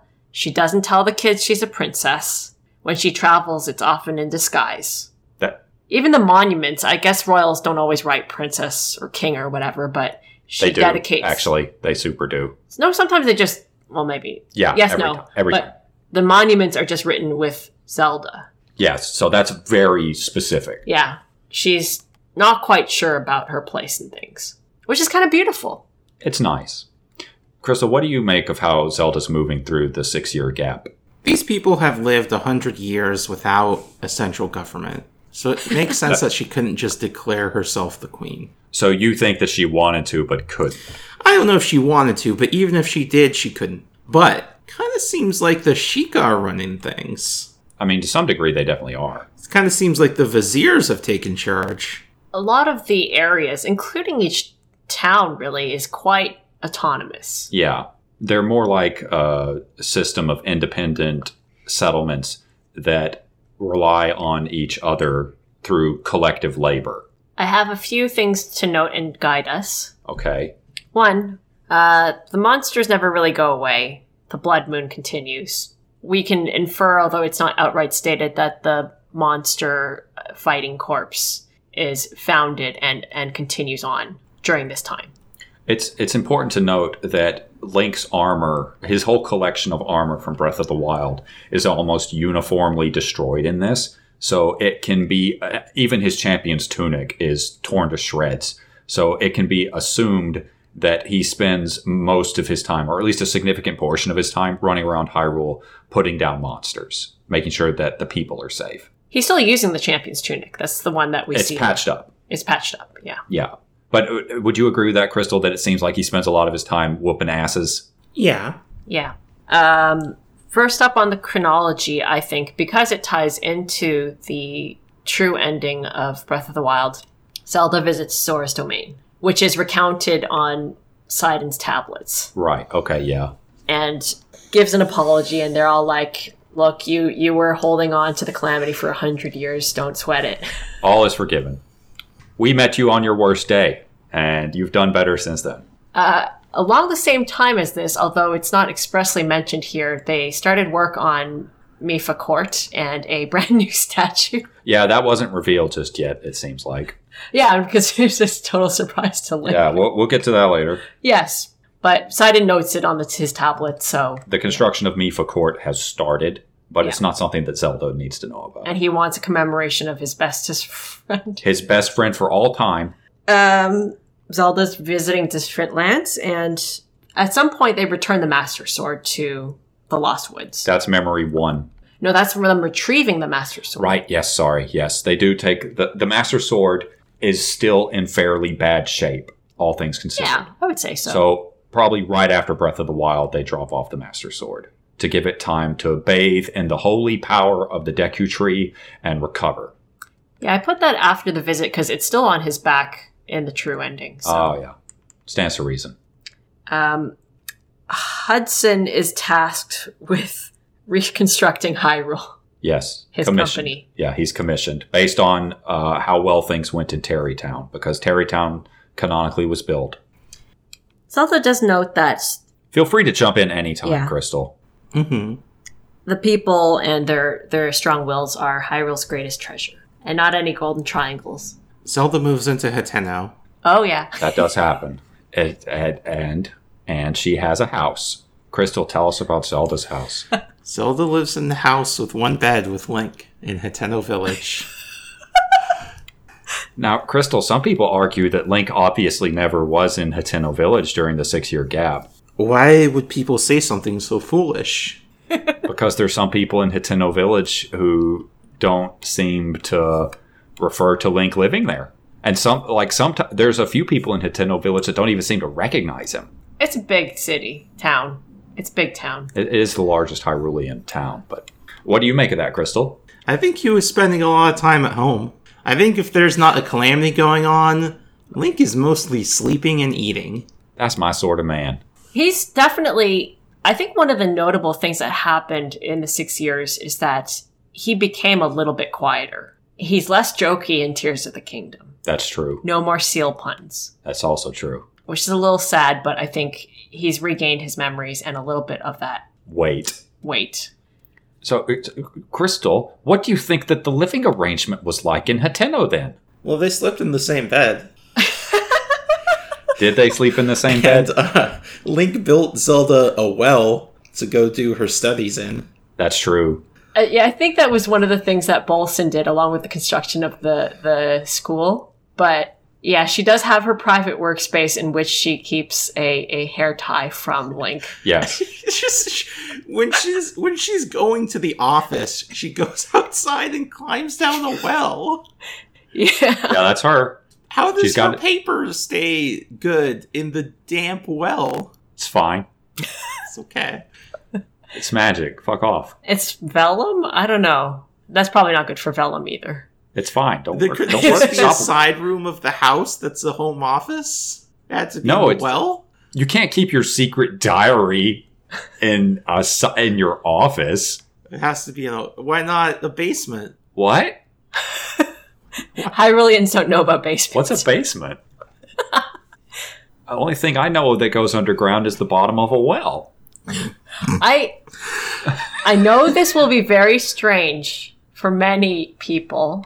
I think that Link only stayed sometimes in this house. I can't imagine them staying in the same bed.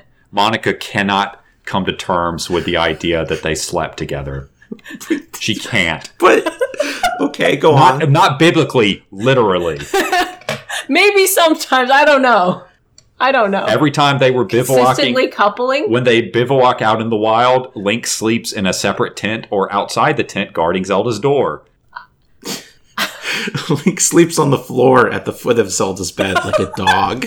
Or he sleeps outside of the door outside next to a fire every single night. No, if he's there, he's somewhere. I don't know where. Here's the thing that I love about this, Crystal. Tell me if you love this shit too, okay? You gotta tell me if you love it. The thing that I love about this is that this game feeds Z-Linkers more than Z-Linkers have ever been. Skyward Sword didn't feed them this fucking much. Yeah, I agree. And Monica's been given one of her dream games, and it's just like the fucking. She turns around and goes, "Wait, they're losing the tension."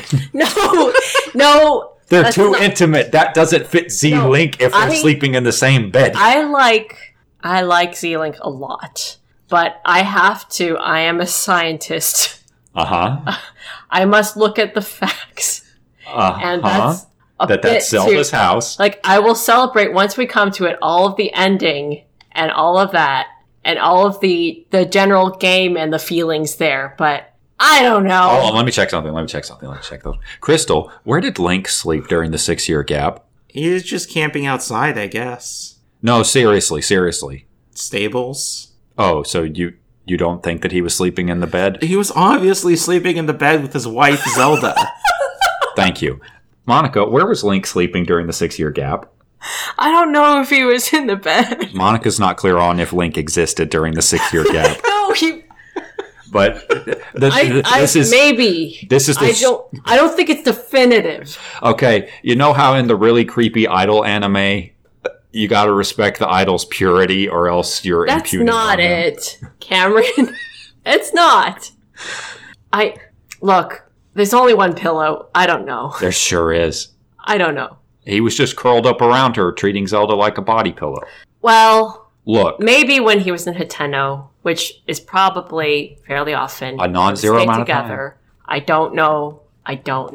Oh, she got the fucking couch out for him. Is that what she did? No, I think that maybe they would have stayed together, but also there would be a slight paranoia about appearances, and some people still think of her as the princess. Just so all of our listeners and also Crystal know, Monica has begun anime fidgeting.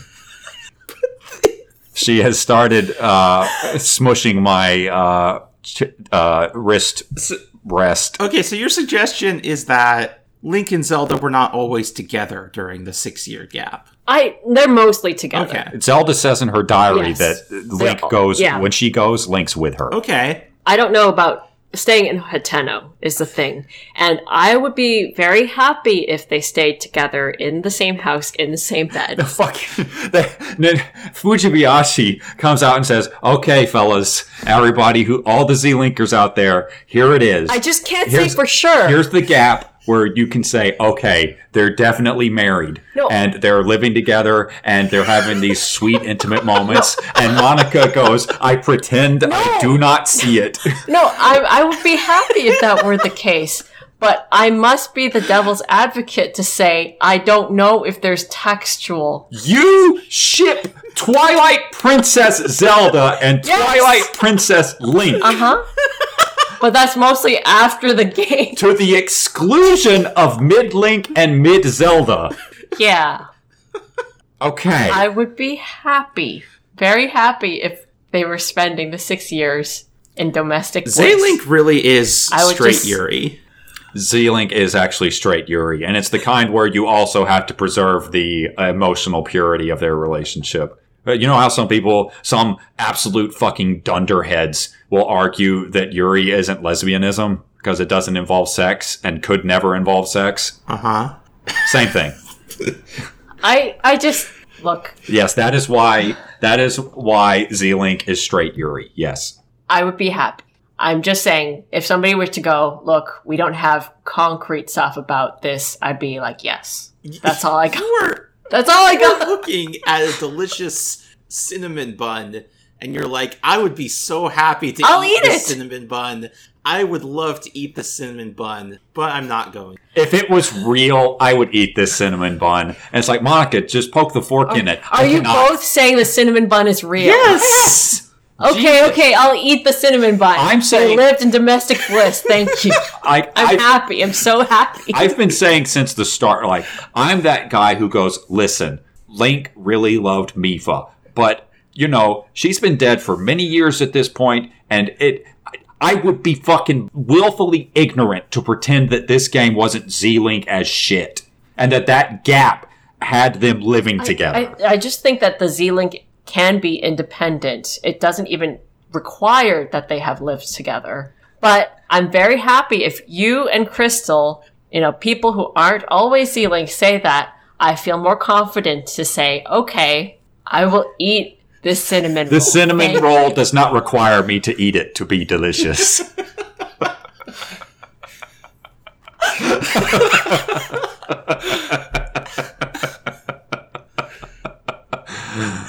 Oh, fuck. Oh, okay. Oh my. Zelda found a school. What? Zelda did found a school. She did do that, yes. Yes. She did.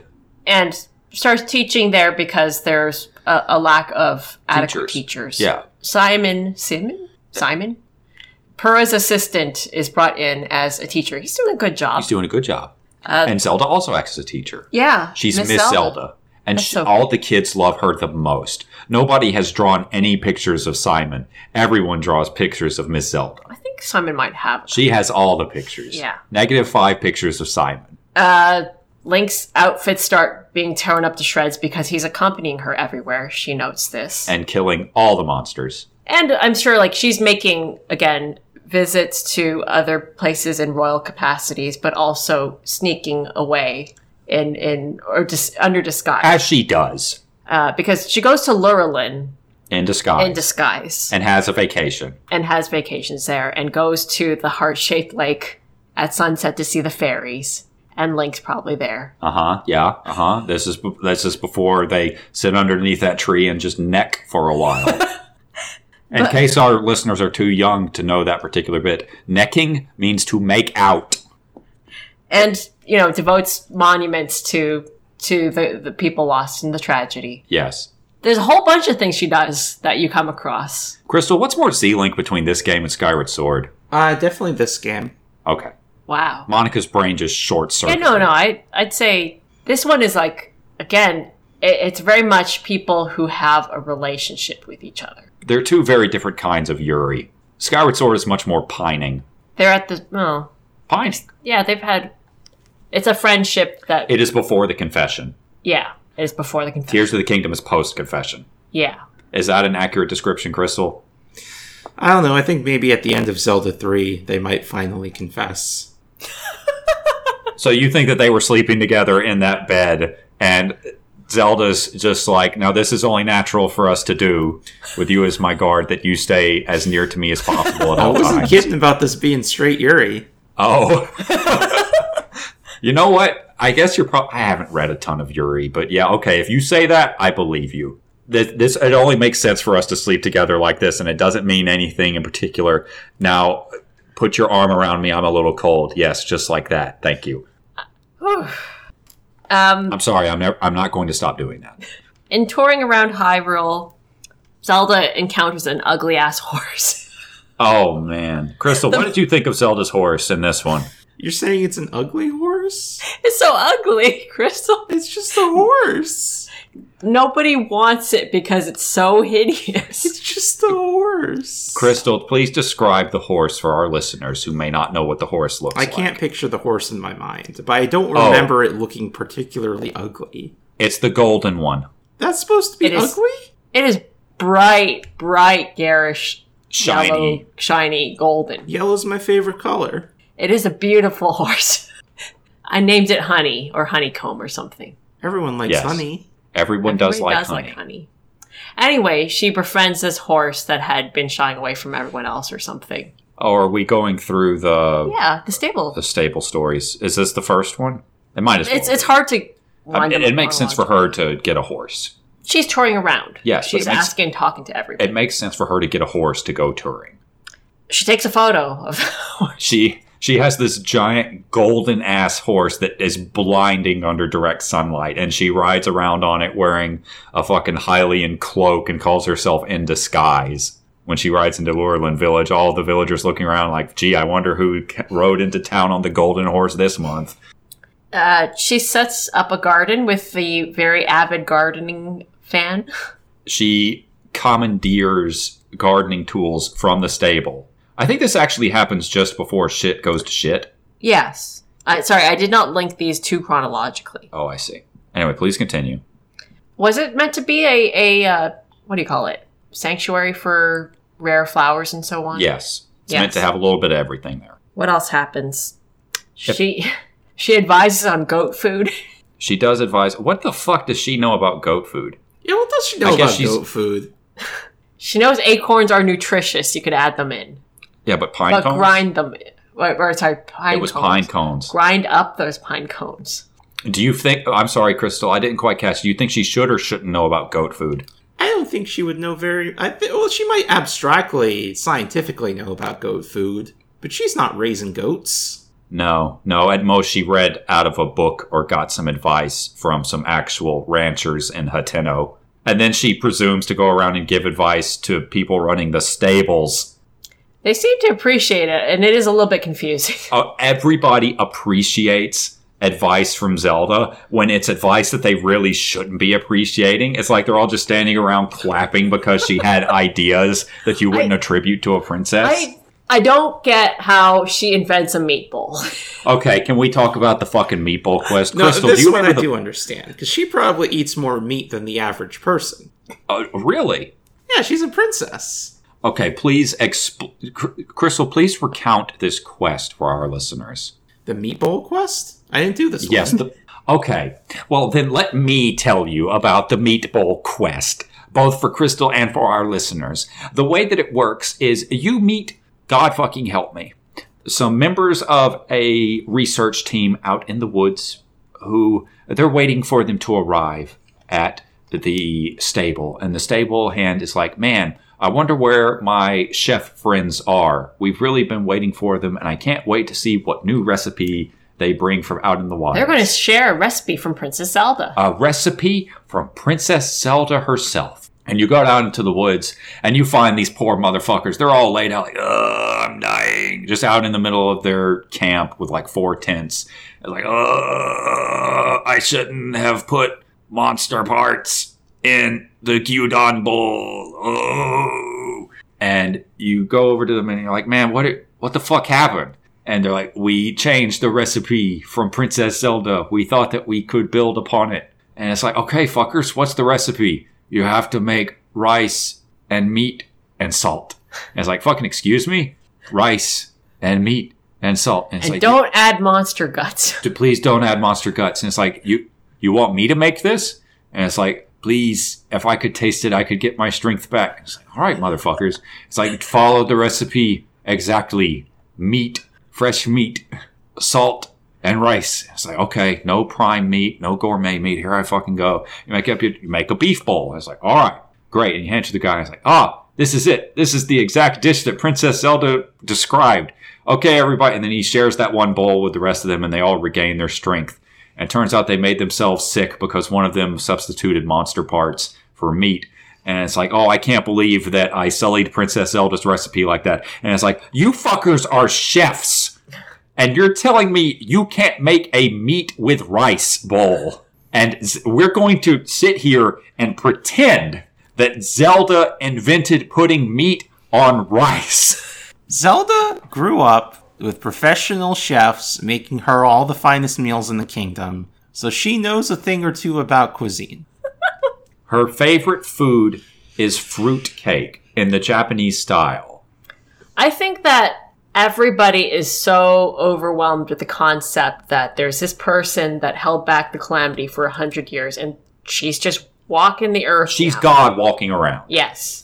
And that makes a big deal of everything, and it's also what mortifies Zelda mildly. So one time when she's a bit hungry and she's like, Link, you're a great cook. Can you make some food, like, with meat? And he's like, yeah, here's the meat bowl. They instantly attribute this invention to Zelda. I don't think she even cooked it. No, she didn't cook that. She just wanted some rice and meat or something, and he did that. And now it's been touted as the grand recipe, and she's like, fuck, can I just not be the princess?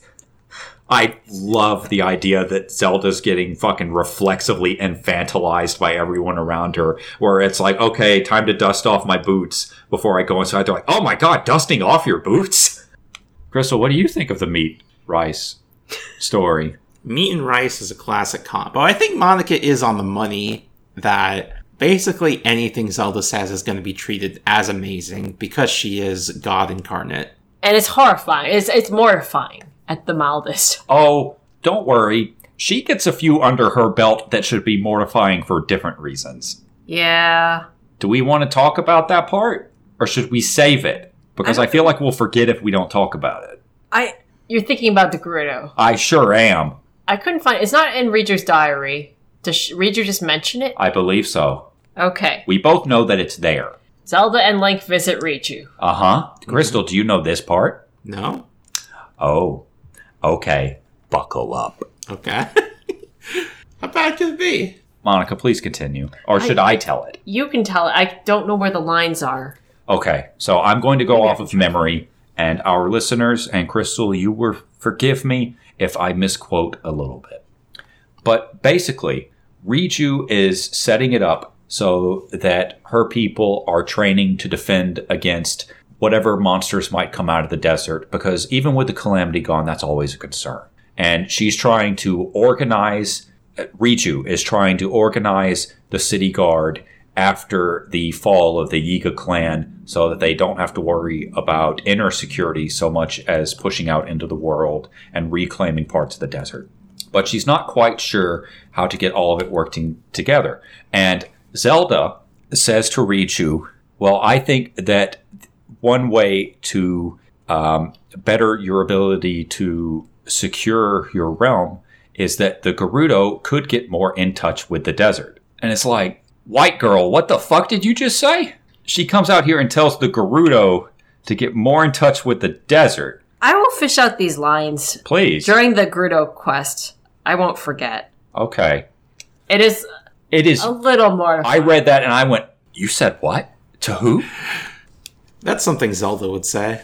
The fact that it's something that Zelda would say is terrible. How is that fundamentally different from her telling goat farmers how to goat farm? Here's the thing. It's not. It's not. Exactly. It's just a lot bigger. It is bigger. It's like if somebody tries to tell a goat farmer how to farm and they're a sheltered person, you just kind of pat them on the back and go, we'll talk about it later, all right? They say that shit to the queen of the Gerudo, who have lived in the desert for 1,000,000 billion years, that they need to get more in touch with the desert. You take her outside and you go, you can't go back in there for 3 or 4 days. I will try to smooth this over. Go home. I think that the goat farmer one is less bad because Zelda is a scientist. She may have spent some time analyzing Hylian pine cones. Sure. That really are only edible to Hylian goats once they're ground up. Okay. I cannot explain the Gerudo thing. Also, it's not racist. The pine cone thing isn't racist. Right. Unless it's like we're going through an exceptional fiction crafting exercise where Zelda spent a lot of her youth 100 years ago with Urbosa because Urbosa was married to Zelda's mom. And therefore, she was like, 100 years ago, there were some different things that the Gerudo have lost touch on, and these are what they are. If Riju had said that Zelda quoted Urbosa, no problem. Some problem. But not as big a problem. This quote is not attributed to Urbosa. I know. This idea is not attributed to Urbosa. It's like, girl, sit down and get back in your lane. In that order. Fuck. Yeah, I don't know. It's near the beginning of. It's near the beginning of the okay. Gerudo thing. I'll come across it during that time. I'm sure we'll talk about it again. We won't forget. Okay. Zelda gives a rousing speech to the Zonai relic team, right? Which is fundamentally okay. Can you read the actual thing that she said, Crystal? Did you do this one? No, I didn't do most of the stable quests. Oh, okay. There is a stable close to Eldin. It's the Foothill stable. No, tell it chronologically. I need to get the line. Okay. Mainly the reason I fell off the stable quest is because every single one of them was, hey, I think Ganon might be having a Zelda puppet. Funnily enough, most of them don't do that. So I just ran into all the ones that did in a row. Yeah, you ran into ran into the 4 or so that do that. Wow, that is bad luck. That is singularly bad luck. Yeah, and the Yiga ones are really funny, most of them. But did you do the chicken one? No. Oh, Crystal, you have to do the chicken one. Haven't done the prophetic chicken. Oh, you didn't know? You didn't find the all clucking cuckoo? I did the one where Zelda borrows a boat and doesn't give it back, or she borrows a shovel or something for the garden. Yeah. I did the one with the bands. As you do, because you need that to get your armor. Those are the ones I remember. Well, the all-clucking cuckoo, which isn't going to be covered in this segment because it doesn't involve anything that Zelda did, is a prophetic chicken that will tell people's fortunes. Oh, yes, I did do this one. Oh, okay. You can actually find several of the people that it gave those fortune predictions to later in the game. Yes, they're wandering around and refining their life. I can't get the full quote. I'm sorry, but... What were we talking about? The stirring speech she gave to the researchers. Yeah. It was about exploring all other paths, not, confining yourself to traditional measures. Unencumbered by orthodoxy. Yeah. We're unencumbered by the past. And she's in a good space to talk about this. She's like, we have to get out of our labs. We have to get out into the wild. We have to see the world unencumbered by what we think. is supposed to be done. And they took it to be... And they understood it. And I'm sure that this joke makes a lot more sense in Japanese. They heard, explore the wilds in underpants. So you get to this fucking stable, and it's just a bunch of guys hanging out in their underwear. Yeah. About to attack a monster base and die. The stable hand is a woman, and she's standing 200 meters away from the stable with her 2 dogs. And she's just like, I'm not going over there. You're out of your fucking mind. Yeah. It's a good quest. It's really funny. It's pretty funny. And I can imagine that Link just like, yeah, okay, well, here I am in my underpants. Immediately takes off his clothes. Yeah.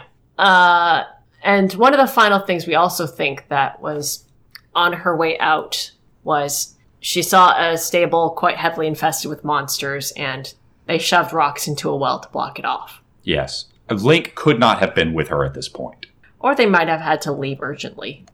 Link could not have been with her at this point, because if Link was with her, instead of taking the time to fill up the well with rocks, he would have gone down there and killed all the fucking monsters. Oh, and she found Don-Dons. What do you think of that, Crystal? Do you think that Link would have killed all the monsters? I think Link will follow Zelda's lead. We're in a rush. I don't buy this. No. I refuse. I'm putting my fucking foot down. Unclear. Link is not going to suffer these fuckers to live right next to a human settlement. There's no human settlement there is the thing. It is a stable. It is a stable. Yeah. I don't know. Did you find the Don-Dons, Crystal? Nope. Do you remember in the first real trailer where they were like riding a yak or something down into the depths? Mm-hmm. That creature is actually a Don-Don, which is, according to the god of horses, the ancestor of all horses. The ancestor? Well, Yeah. Don-Don. Don-Don, ancestor of horses. Cute And little guy. Yeah. I'm going to get a picture of it for you. Hold on. And they're found in the Faron region and are shy, and there's only about 5 of them. And a whole lot of people talk about them. I assume because they were going to play a larger part in the plot, but then they had it stripped. So now there's just fragments remaining. Here, Crystal, look at these little guys. They're so wide Uh-huh. and low to the ground. You know what's fun about them?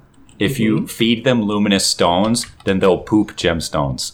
Oh, that's amazing. Right? Yeah. But it's mentioned in so many stables and all over the place that I can't help to think that there was a larger part in the plot, but they just sort of said, well, we can't really fit it in. This is what remains. Including, like, they're in the trailer, but only here. All they do is kind of shuffle around, eat, and yawn a lot. And if you look at them up close, like in this image, you can tell that they always look very sleepy. Sleepy guys. They're just sleepy guy. Okay. So Zelda finds an ancient species and preserves it and sets up part of that stable to be like, hey, take care of these guys.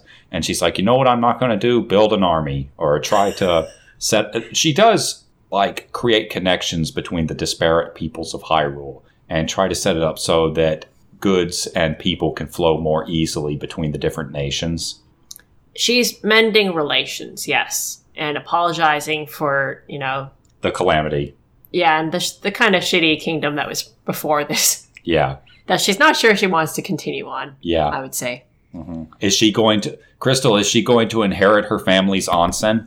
Yeah, of course she is. Oh, okay. She will learn about the importance of the onsen. I think that the Zonai survey team was founded before the gloom emerged. Yes, that's true. The timeline when you get to around this point gets a little bit fuzzy and weird because you'd think that the gloom would be an issue before certain things happen. But no, a lot of things start spinning towards the Zonai direction. Yeah. Even before that. So Yeah. Zelda actually is still connected to Destiny and Prophecy and so on. Zelda, much like the Book of Medora and somewhat later the rest of the Zelda fandom, focused on the Zonai immediately after Breath of the Wild was over. The 3 big ideas of the Zonai survey team, I don't think were determined by her, though, because this must have been after the upheaval. Because we don't think the shrines appeared, right? No, that's after the upheaval. Or the for chasms? Sure. That's the upheaval. Okay. Because that's part of the 3 big tasks for the team. And I'm like, well, clearly Zelda didn't direct them on that. The gloom starts spreading from the castle. Are we missing anything that happened during the 5 years? 6 years? Yunobo started the company. Yes. Yunobo got corporate. Paya took over as the chief of Kakariko Village. But those are things we can probably, like, all of these things are things we can probably leave for when we talk about those specific areas, I think. Do we think Paya stepped in before or after the upheaval? That's a great question. Okay. That's a great question. And I think it was after. Okay. But Yunobo definitely started a corporation because Death Mountain really cooled down. And there was a genuine worry about running out of resources. The way that he put it was he started, instead of everybody getting together, he started a corporation so that everybody could be paid for their work. What's payment? What's payment? That's a great question. What does payment mean for a culture in which you eat rocks? Because the message I got from this is that, the Gorons are so lazy that they won't even work to save their own town unless it's within a corporate structure. But that's plainly not true, because Yunobo had a bunch of guys working together. Right. And they needed to bring in Hylians, and there was like a big Hylian team as part of this corporation. Yeah, I don't know. I feel like on some level they just did a corporation because that's what the Hylians would do. That's not what the Hylians would do. I think if the Hylians wanted to get paid, they would be like, oh, you know what? That's true. Hylians in this game actually just show up and give their labor freely and share their resources freely with each other, unless they're selling to Link. They're running a shops and so on, but it's like... Yeah, but when it comes to actually doing labor and rebuilding, they don't ask for shit except for room and board. Right. The Gorons wanted to ruin the gem economy. Okay, go on. The gems are not as valuable as they once were. Oh, that's right. They wanted to make it so that gems were more affordable so they could force down the prices. Yes. So what Yunobo did was he got everybody together to dig up lots of gems. So in order to defeat capitalism, you must set up a company. Is Yunobo's idea. Well, I mean, he's like 19 at this point. I don't think he's defeating capitalism. No, he sure isn't, Crystal. He also kind of accidentally started the corporation. I'd go on. Because he explains it as like, I just started mining, and then some guys came to help me, and before I knew it, I filed the Articles of Incorporation. God, that makes me... This isn't saying that you should watch more of it, Crystal. I'm just saying it off the top of my head because it reminded me of it. Is that one of my favorite parts of Witch from Mercury is when they start going through setting up the corporation that they make, and they have to go through like all the different articles and setting up like their stated intention as a company and what the corporate structure looks like. And it's like, man, this is fun in a way that Gundam usually isn't. And that was Yunobo, trying to figure out how to sell rocks and not sell rocks. Before he starts selling street rock, which we'll get to later. Hey, Crystal, I remember before this podcast recording got started, you said that you thought we'd get to the start of the game? Uh-huh. Time to read some emails. No, I think we're at the start of the game. It's not time to read emails. I think we're at the start of the game. What else is there? No, we're genuinely not at the start of the game. Bloom is appearing in the castle. Zelda hides a new tunic that she's making for Link in the castle. That's a weird place. We are at the start of the game. We're not reading emails. This podcast is too long already. Oh, we're not reading any emails today? We're saving emails for next week. Okay, we'll do one email. Just one. Okay, better be good. Okay. And I think that this is But before we jump in there, firstly, are we missing anything from the 6-year gap? Or can gloom start to emerge from the castle that is making people sick? I think we can just, like, Link and Zelda go and get the Master Sword to examine the glue under the castle. Yes. We are now at the start of the game. We're at the start of the game. Title card. I love that title card. Press new game. I love the tiny little title that appears in the black. Okay. So I'm going to skip ahead a little bit and read an email from July 11th because it's relevant to a conversation that we had earlier. And I think that it's important to establish certain things about how this podcast and Zelda relates to the real world.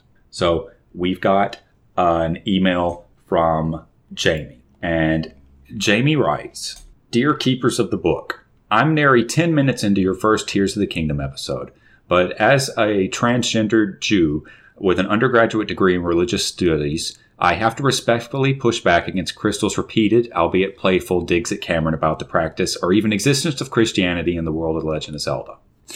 Now, to move on and summarize a little bit, she points out that there's lots of different religious symbols throughout the first Legend of Zelda that pulls from different faiths and different cultures, and that the different faiths and cultures don't necessarily have to be real for those symbols to exist in Zelda. And more than that, that Japanese culture, especially in science fiction and fantasy, treats Christianity and many other religions, like Norse mythology, as being just a fantasy setting in and of itself. And that this doesn't require us to engage with the real world version of Christianity, which all of us are, as people who live in North America, are inundated with every day of our lives. Christian values everywhere. It's oppressing us from all sides. Why do we need it in Zelda?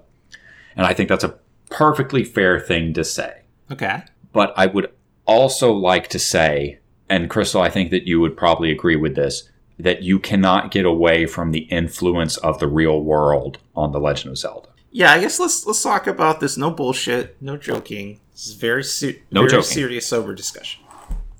Christianity, the worship of Jesus of Nazareth as the Son of God, does not exist in Zelda. Right. However, Right. there is some kind of religion in the first 3 games that borrows iconography and rituals from real-world Christianity. Yes. I think it's worth noting that it's not just the cross that's used here. The magic book in the first Zelda game is a Bible in the original translation. And when Link uses the Book of Medora to pray and Link to the Past, he actually crosses himself in the Catholic style. I think it really speaks to how in Japanese fantasy stories, when they're thinking about Western fantasy, Christianity is as mythical or realistic as Norse mythology. It's Arthurian, basically. Yes. Christianity is Arthurian legend. It's devoid of a lot of the weight which we in North America experience. Right. And I don't think that it's a bad thing to treat with that seriously, because and Crystal, I'll actually go a step further than you, in that you've said that the worship of Jesus of Nazareth doesn't exist in The Legend of Zelda. But in the first 2 games and up through part of the development of the third, I think that actually Hyrule was meant to be a Christian setting. Full stop. Up till when? Up to partway through the development of Link to the Past, when they introduced the idea of the golden gods from a distant nebula. I think that it was a mishmash of everything, and it was at the same time as Shinto as it was Christian vibes. We can't get away from fantasy that's based on Western aesthetics so far. We can't get so far away from it that we can divorce ourselves from the influence of Christianity on Western fantasy. You can't watch Lord of the Rings without feeling the deeply Anglican reality from which Tolkien was writing, for instance. Yeah, a thematic analysis would include considerations of existing religions or cultures. However, while I think they do borrow the iconography and the rituals, there's not really a ton of Christian theming in Zelda in the way that there absolutely is in The Lord of the Rings. That's true. It is very much an aesthetic version of Christianity. It is Christianity as set dressing. But I would argue that it is still Christianity, speaking seriously. Now, that's, from a Christian perspective, that's deeply heretical and deeply disrespectful. There's various Christian people that I've spoke to that really liked the ongoing themes and messaging of the Zelda games. Well, I was raised Baptist. Well, yeah, that's on you. That's on me. That's on your parents. Yeah. Yeah, Southern Baptist, that is definitely on my parents. But, I guess the thing is that we don't we do this podcast to poke fun at each other and at the Zelda games while talking about fanfic just for a few hours every few weeks, right? That's the ultimate goal of this podcast. I mean everything in complete seriousness, though.